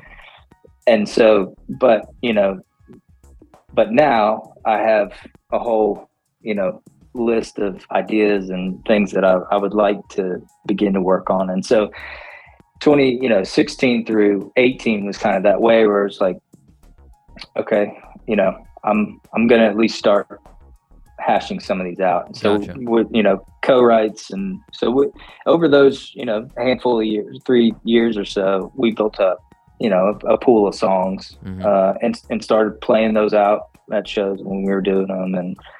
And so had this group of songs, coming into 2019 and then into 2020. Because it was the end of 2019 when Adam Haynes. So Adam he's a fiddle player. He plays in the Grascals, which is a bluegrass band. But when he's not playing with them, he would play with me, and so we developed a friendship over 3 or 4 years, just of playing together, and we have similar. We like a lot of the same stuff. I feel like we have similar, just like vibe and style for music, but he's certainly, head and shoulders way better musician, and I felt like would bring a lot to the table as a producer. So I asked him if he would want to work on this project together at the end of 2019. And so that's kind of where Family Time got started. So you've had some of these songs then for 5-6 years before they were released to other people. Yeah. That's a long time to hold on to some songs. Now, yes. And now, like so many artists I've talked to, I mean this in a purely economic way, not really in obviously a health way, but the pandemic hit artists harder than really anybody when you talk about it in a purely economic way, because like you said, you're going around playing all these shows and boom, all of a sudden you can't play them. Yeah. And on top of that, you went in to the studio with Adam in February of 2020, 2-day span. Yes. You get 13 tracks, great. Probably in your head, you're like, awesome. We're going to put these out. Yeah. This will be fantastic. I'll go around and tour these. It'll be amazing. And then, of course, since I said February 2020, listeners know where I'm going. The pandemic hits, and you just can't do anything with it. Yeah, we went in it was February 20th, 2020. And 2 or 3 weeks later, everything shut down.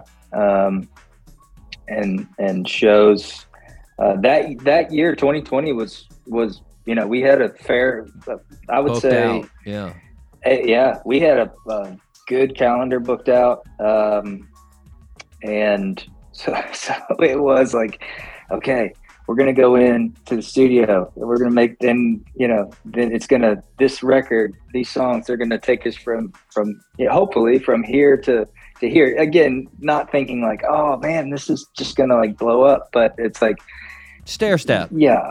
Right. It's like, hey, let's put these songs out, and I really do hope that it does take us from this level to this level. We're at least moving the ball down the field.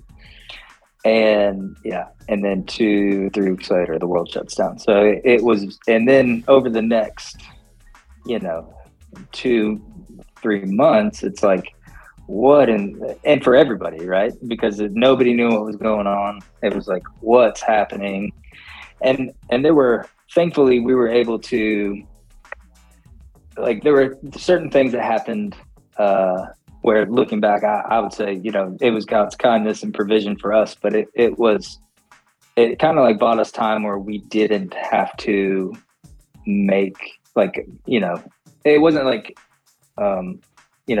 everything shut down and then the next day we had to like move, sell everything. Right. We it's like, okay, let's, there was like the CARES Act, which helped with like a couple of months of salary. It helped with like, we didn't have to pay the mortgage for a set period of time. So it helped with expenses. And then honestly, there were cool stories of, like, we had friends from church come drop off like 20 pounds of elk meat, like $400 gift cards to Kroger. And you were it's like, you were like, elk?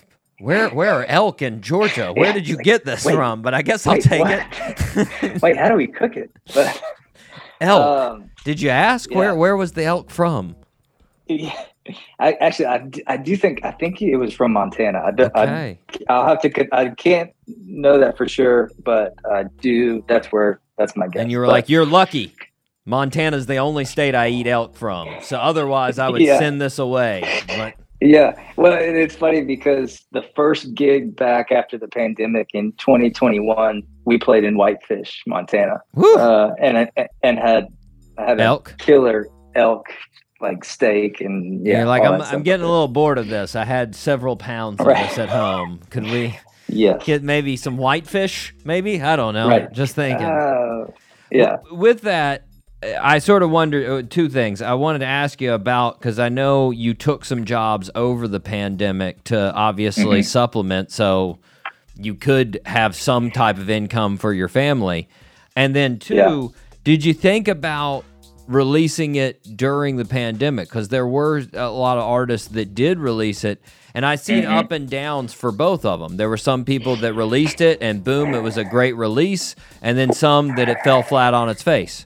So So I feel like honestly, I kind of did a little bit of both, because we actually did put we put a few singles out from the record, and so like when Adam and I were talking about it, it was on one hand it was just like you were saying, the plain truth of the economics of like, okay, we don't have the cash flow right now to finish this thing. Yeah. So what can we do to at least like make progress on it, so that it's not, maybe we're like chipping away as opposed to like, knocking it all out in 2 weeks and then, we can do it. So it was striking that balance of like, and so he lives up in Portland, Tennessee, which is like 40, or it's probably almost even an hour north of Nashville. It's like at the line for Kentucky and Tennessee. And then I was south of Nashville, or still am. So I would drive like an hour and a half to his studio, and then when we were done, drive home, and we kind of pieced it together that way. Either doing vocals or overdubs for mandolin, fiddle, whatever it was. We didn't have to pay for studio time, which was great. So it was just a real slow patchwork over the. But it was like, okay, let's work on this song. Let's finish. And so, but the nice part about it was we, just from what we had, tracking those 2 days in February, it was like, okay, we know which songs need like the most help, or like need the most work.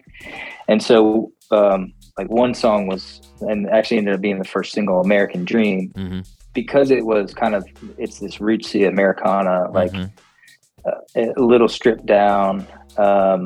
It was like, okay, we can knock this out pretty quick. And I think it was a good lead single for us. When we released it, it was around the 4th. And so, kind of coinciding. And so there were some timing things that did work out. And so that was one of the ones that needed the least, was American Dream. It was sort of the most polished, so you could put it out. Yeah. And then we did, we did Waffle House, a song called Crazy, and then I think a couple others. Nice. Now, like you mentioned, I mean, a lot of these stories, or a lot of these songs, have great stories in them on the album. I mean, it's not just a direct, I'm going to sit down and tell you a story, but there's a story in there. I mean, American Dream, listeners listen out for the third verse, is fantastic. But in country music in general, that's what it is a lot of the times, is songwriting. Taking yourself out of the running, who would you say right now is like the current best storyteller in country music, would you say? Man, so I honestly, I don't listen to a ton of like country radio. So I don't feel as educated in saying like for mainstream.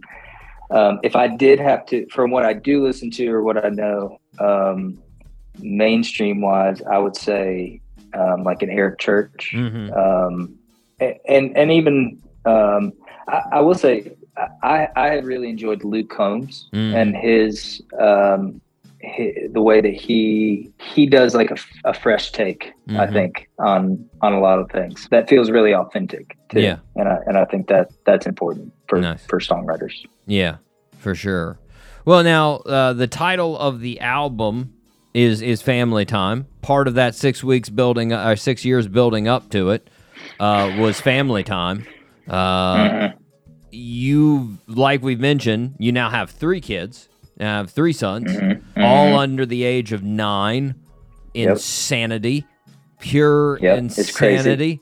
It's yes. Our house is nuts. Wouldn't be able to handle 1, let alone 3.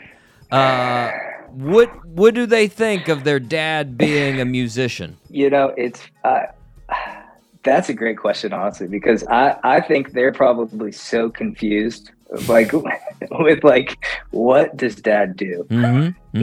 Like, and especially with these last 2 or 3 years, because you would mention the other jobs, but it's like, so we, for like couple months into the pandemic, we actually moved home and lived with my parents for a month, and I was working in my dad's flooring business, and then moved back.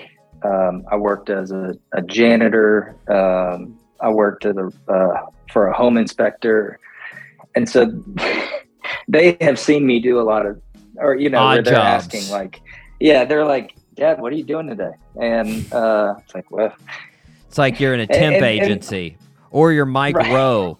Well, I'm going to this dirty job today. Oh man, 100%.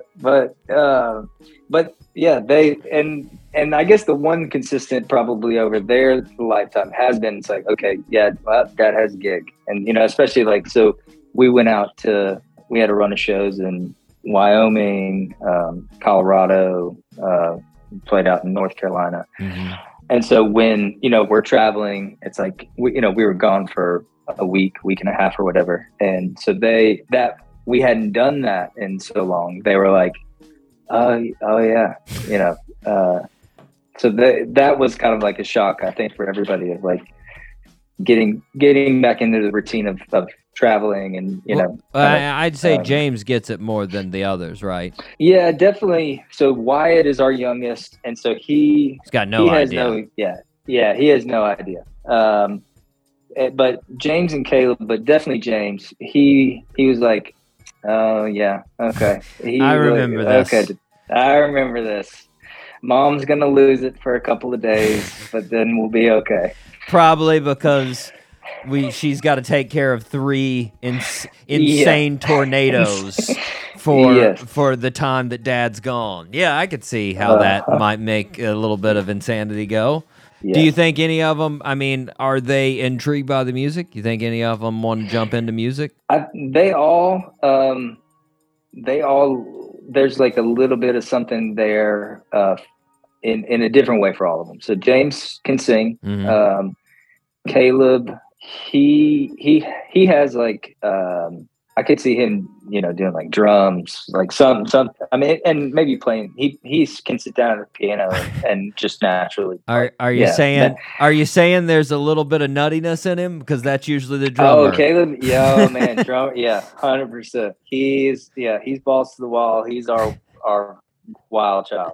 It's the middle child. He has to do that. Yeah, but then Wyatt, our third, is he can sing, and he's the entertainer. So he could be the front man for the group.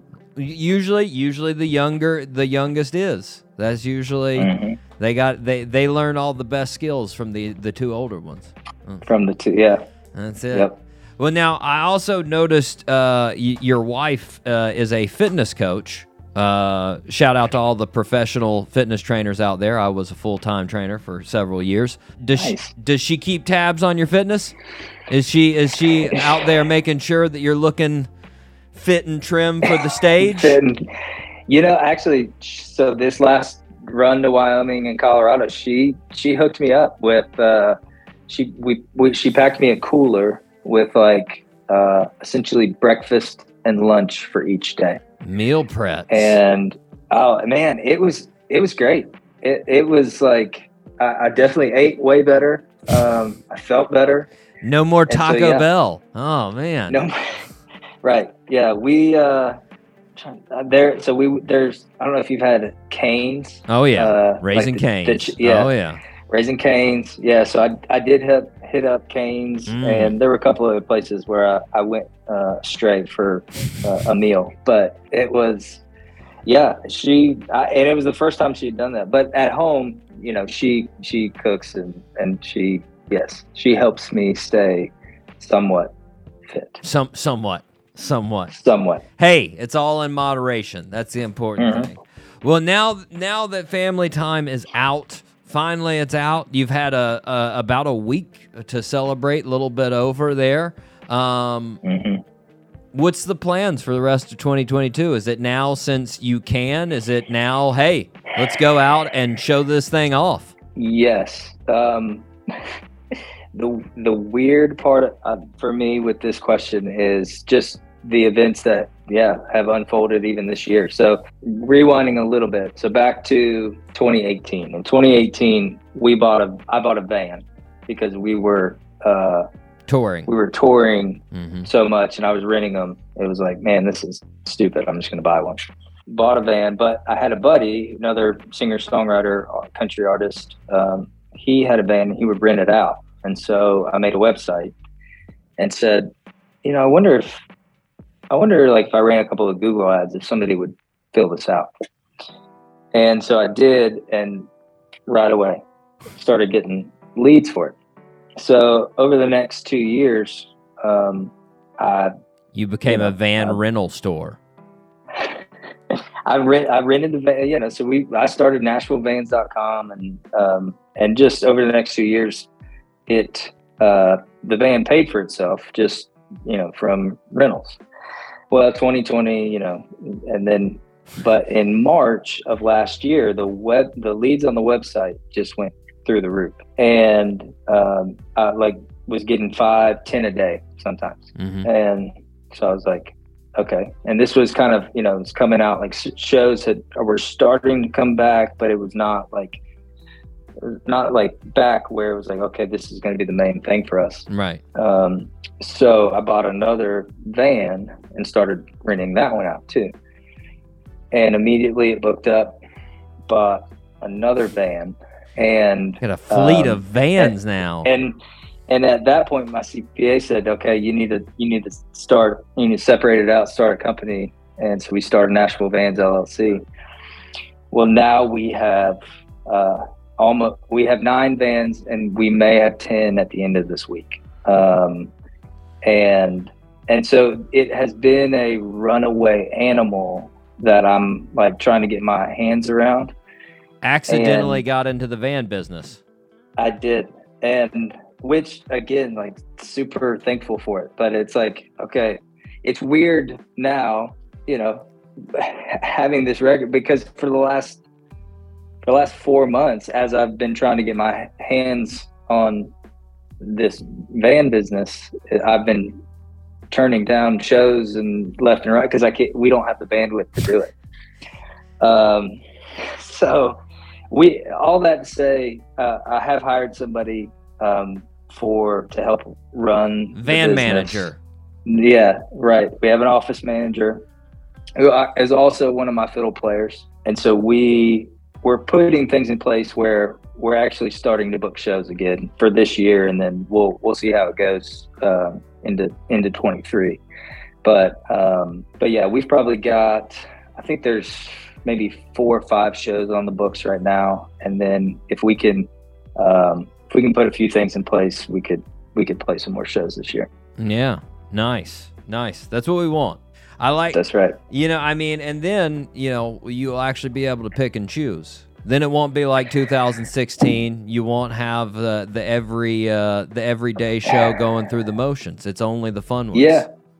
Well, and honestly, so we're a little bit there, and I've been thankful for that experience of like, which is kind of why I've been turning them down, because it's like, well, one, I would go crazy and break my neck trying to do it all. Yeah. But it is, we also haven't, it's not like we've had to do it. So it's like, okay, let's get our hands Strategic. around this. Yep. And then but then that is my hope, where it's like, okay, we've got this thing corralled a little bit. Now we can put some energy back into, even, hey, let's get back to get back to writing. Yeah, get back to the studio, and then let's get back to playing some shows. Awesome. I love it. Well, Bobby, congratulations on finally getting the album out there. It's fantastic. Thank you. I love American Dream. Good song. Thank you. We're up against a break, but listeners, if you want to check out things Bobby Cool at his website, bobbycoolmusic.com. You can follow him on social media at Bobby Cool Music. Right now, let's take a listen to American Dream right here on the Doc G Show.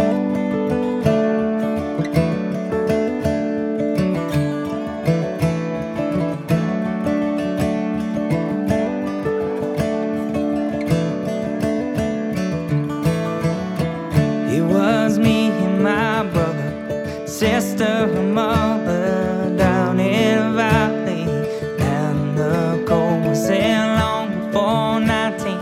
Sister on the gypsies, brother the Marines, and I hit the road.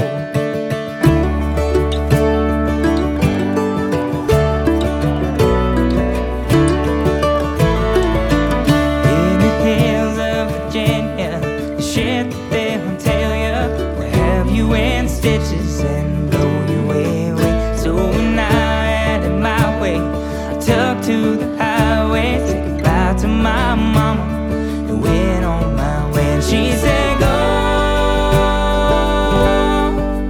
fight the good fight, like a boat out on the sea. Set the course, test the waters, and carry on the American dream.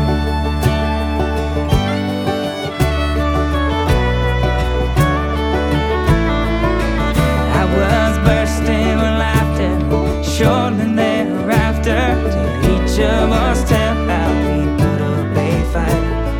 Brother Byron, sis with a girlfriend, me and A died one night after night. Here we go, fight the good fight, like a boat out on the sea. Set the course, test the waters, and carry on the American dream. Well, now life has a way of handing a hand you never meant to hold, but it comes down to how you play it, to see just where it goes. I will always remember the 6th of December, the call that I got to the wind out my sails. The docs had no answer for mom's type of cancer, and heaven came down in what felt like a gale.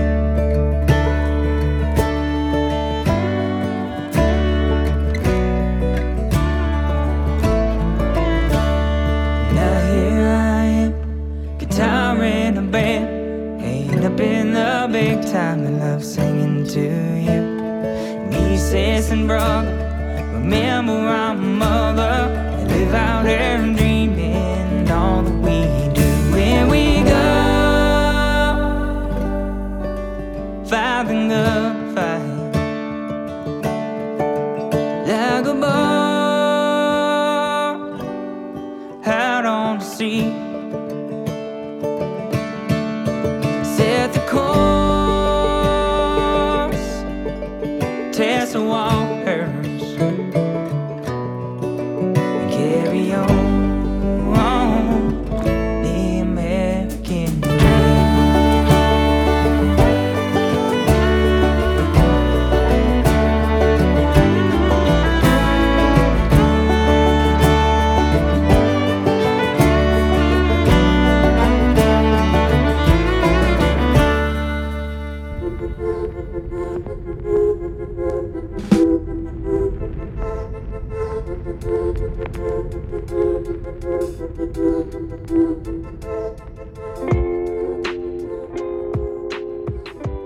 And we are back here on the Doc G show. You just heard Bobby Cool with his fantastic song, American Dream.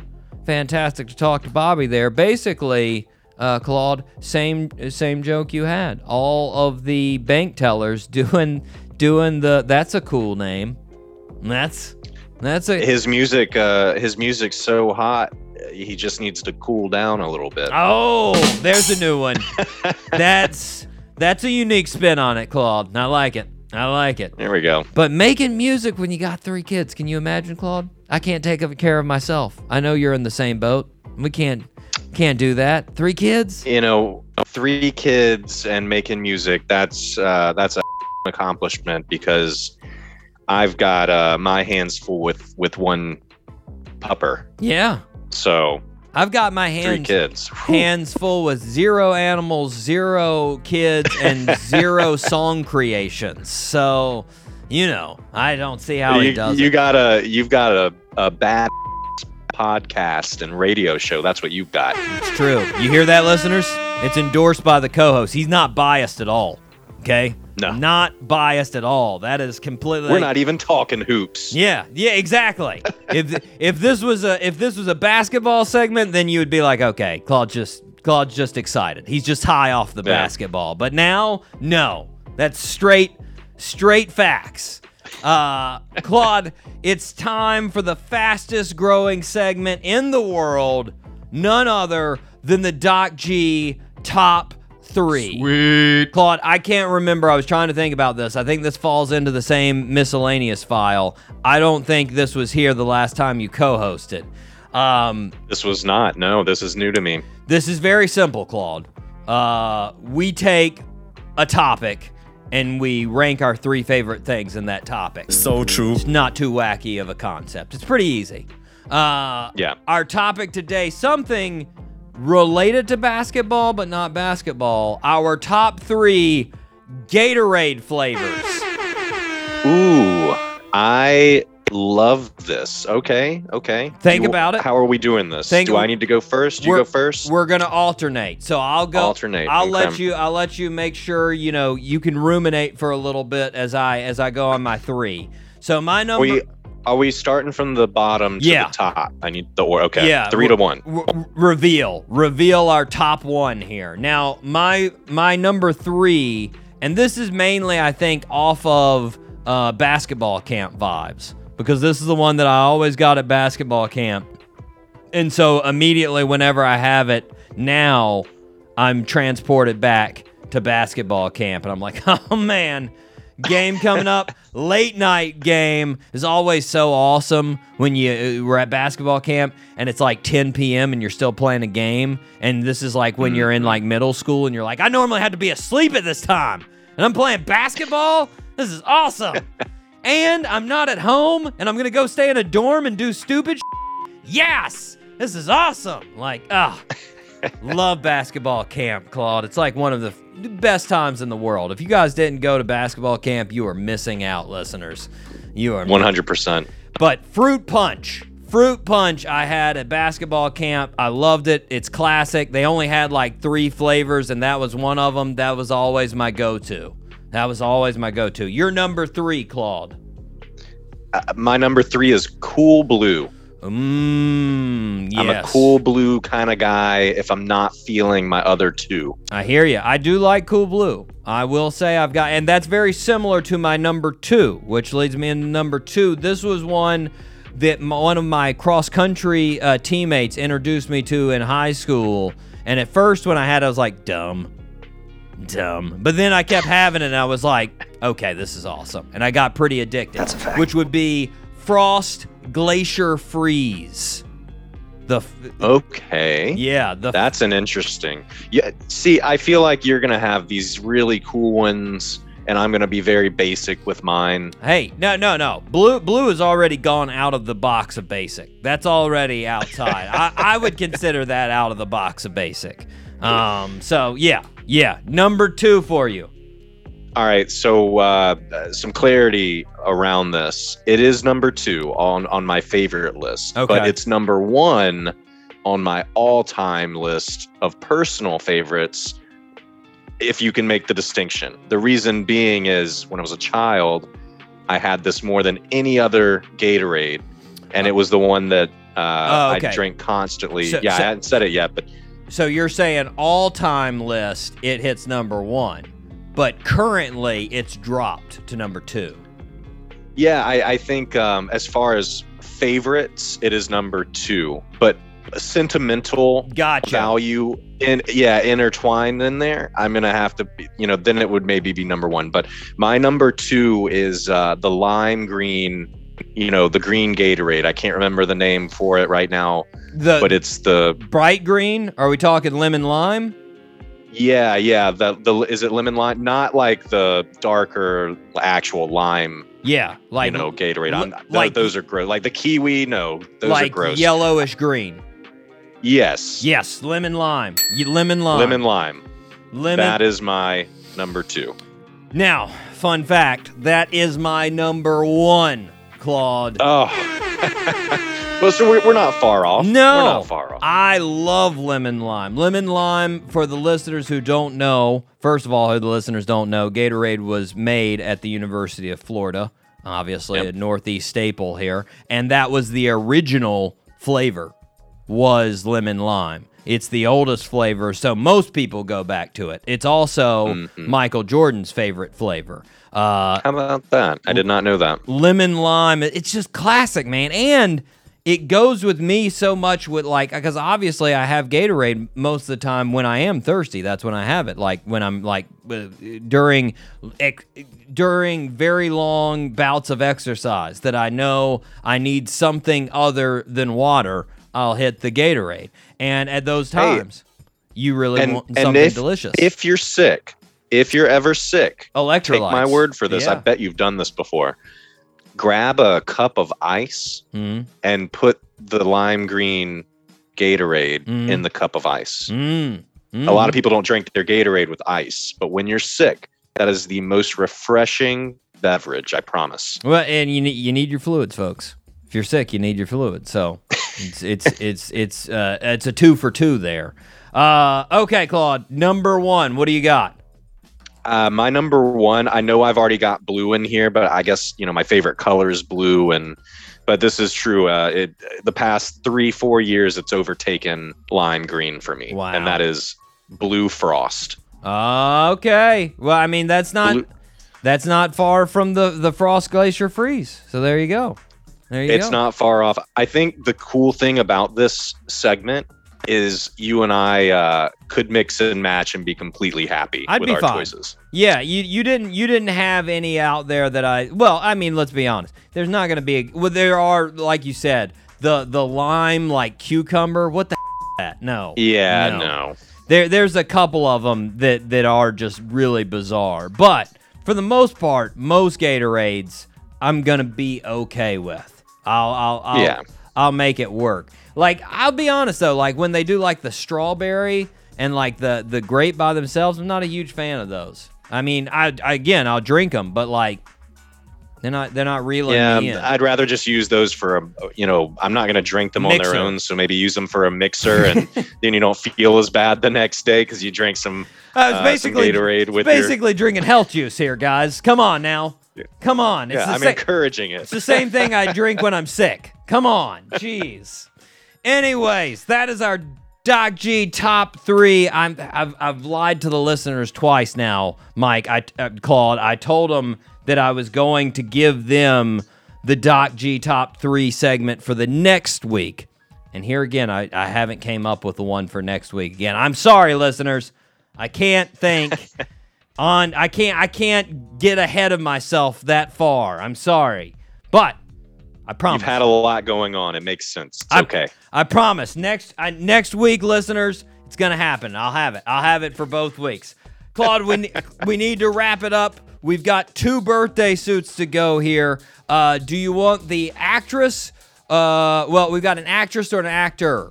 The actress is older. The older as in passed away. The actor is newer. Which one do you want first? Let's go with the deceased. Okay.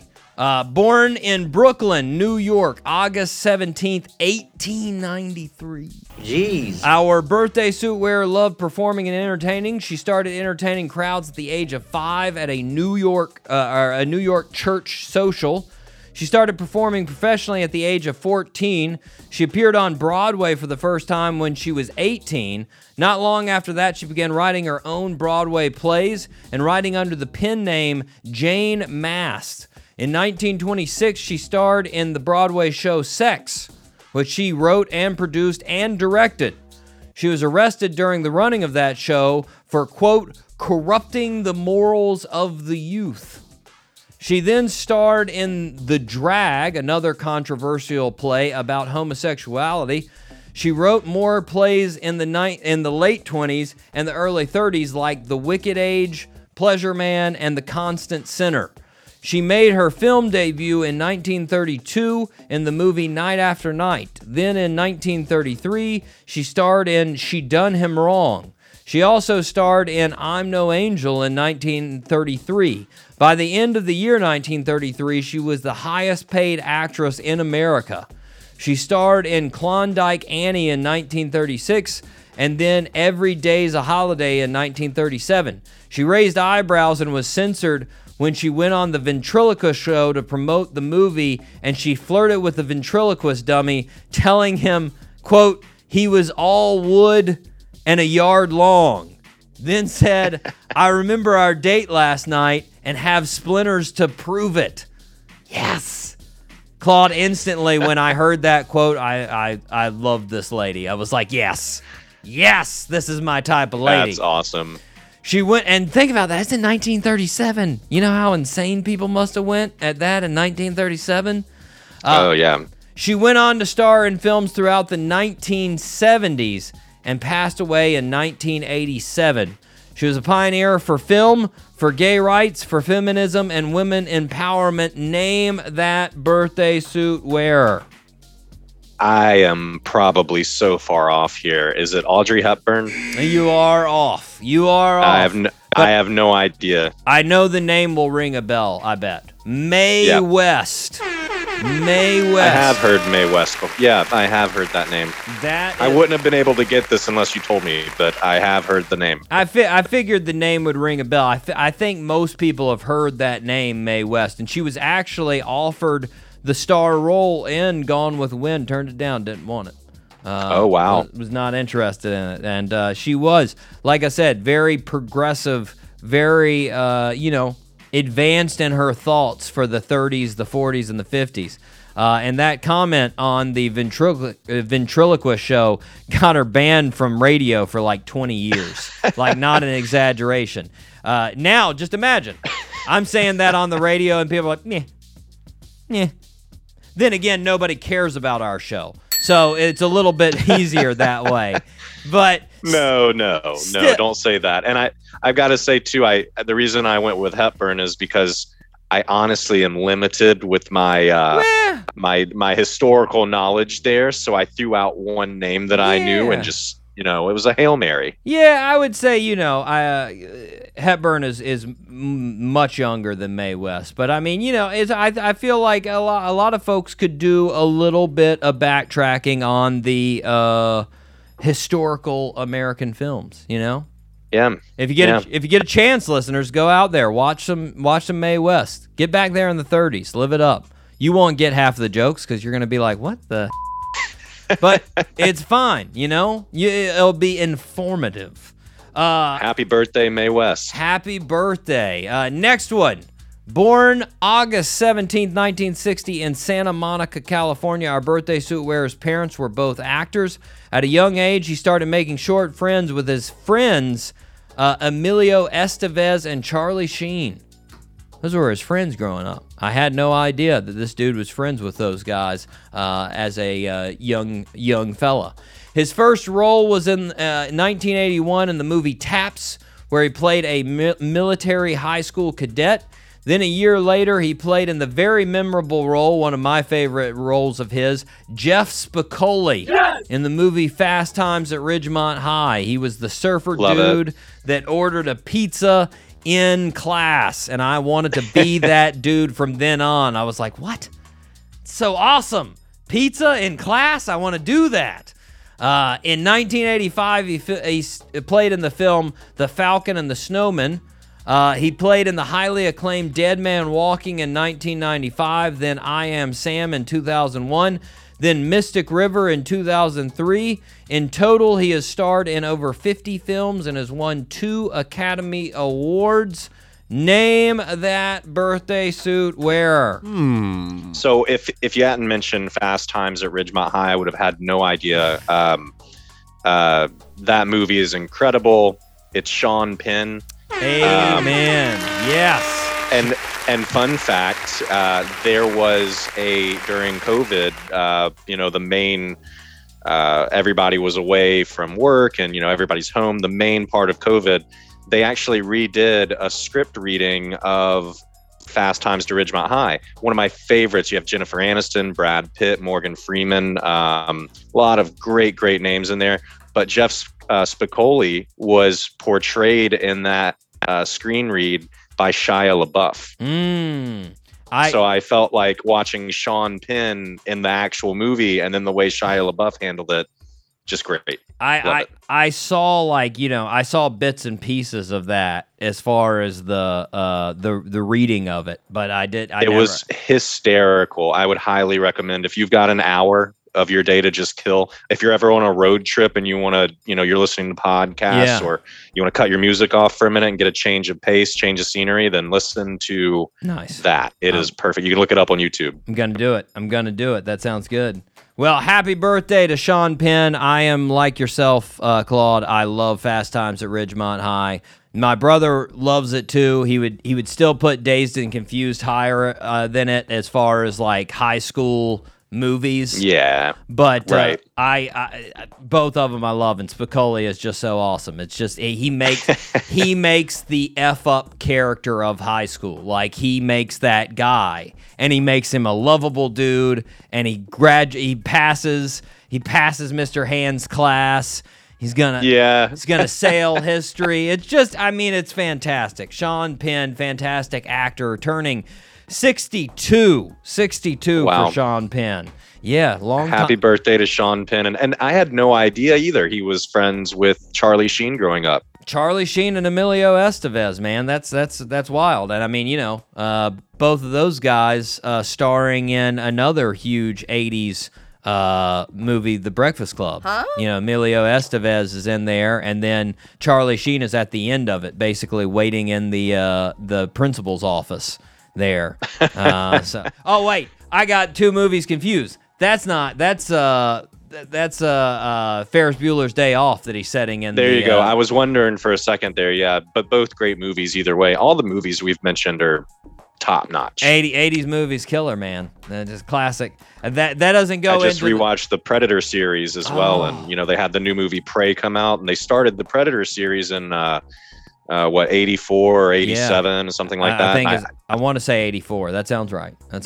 Yeah, and you're spot on that. You can't beat a good 80s movie. The action sequences in an 80s movie, incredible. Just classic. But happy birthday to Sean Penn. Happy birthday to Mae West. Happy birthday to Robert De Niro. Claude, it has been fantastic having you on the show, man. Can't thank you enough for being on the show. We need to wrap it up, though. We have got Cleopatra on the show next week. They are a fantastic band. They are currently touring Europe right now, so they're going to be connecting in all the way from another continent across the old pond there. Very exciting to talk to them, though. Can't wait. But until then, we need to wrap it up. As always, I have been your host, Doc G. With me, 1 week. Get it, guys. Get it. Soak up all the Claude you can, because he was here. You got to feel him. We lived it. We lived it together. We're going to have him back. Don't worry. The NBA season is coming up in a mere 2 months. So, of course, we will have Claude on to talk his favorite thing in the world, basketball. Real quick, just for the listeners. Claude, is Kevin Durant going to be on the Brooklyn Nets at the start of the season? Yeah, I think I've been saying for weeks now that I think it's all, even though he wants out, he's either going to have to live with losing a lot of money like Ben Simmons did, or he's got to play. One or the other. Because the Nets aren't going to get what they're asking for him. Nope. They're just not. Nope.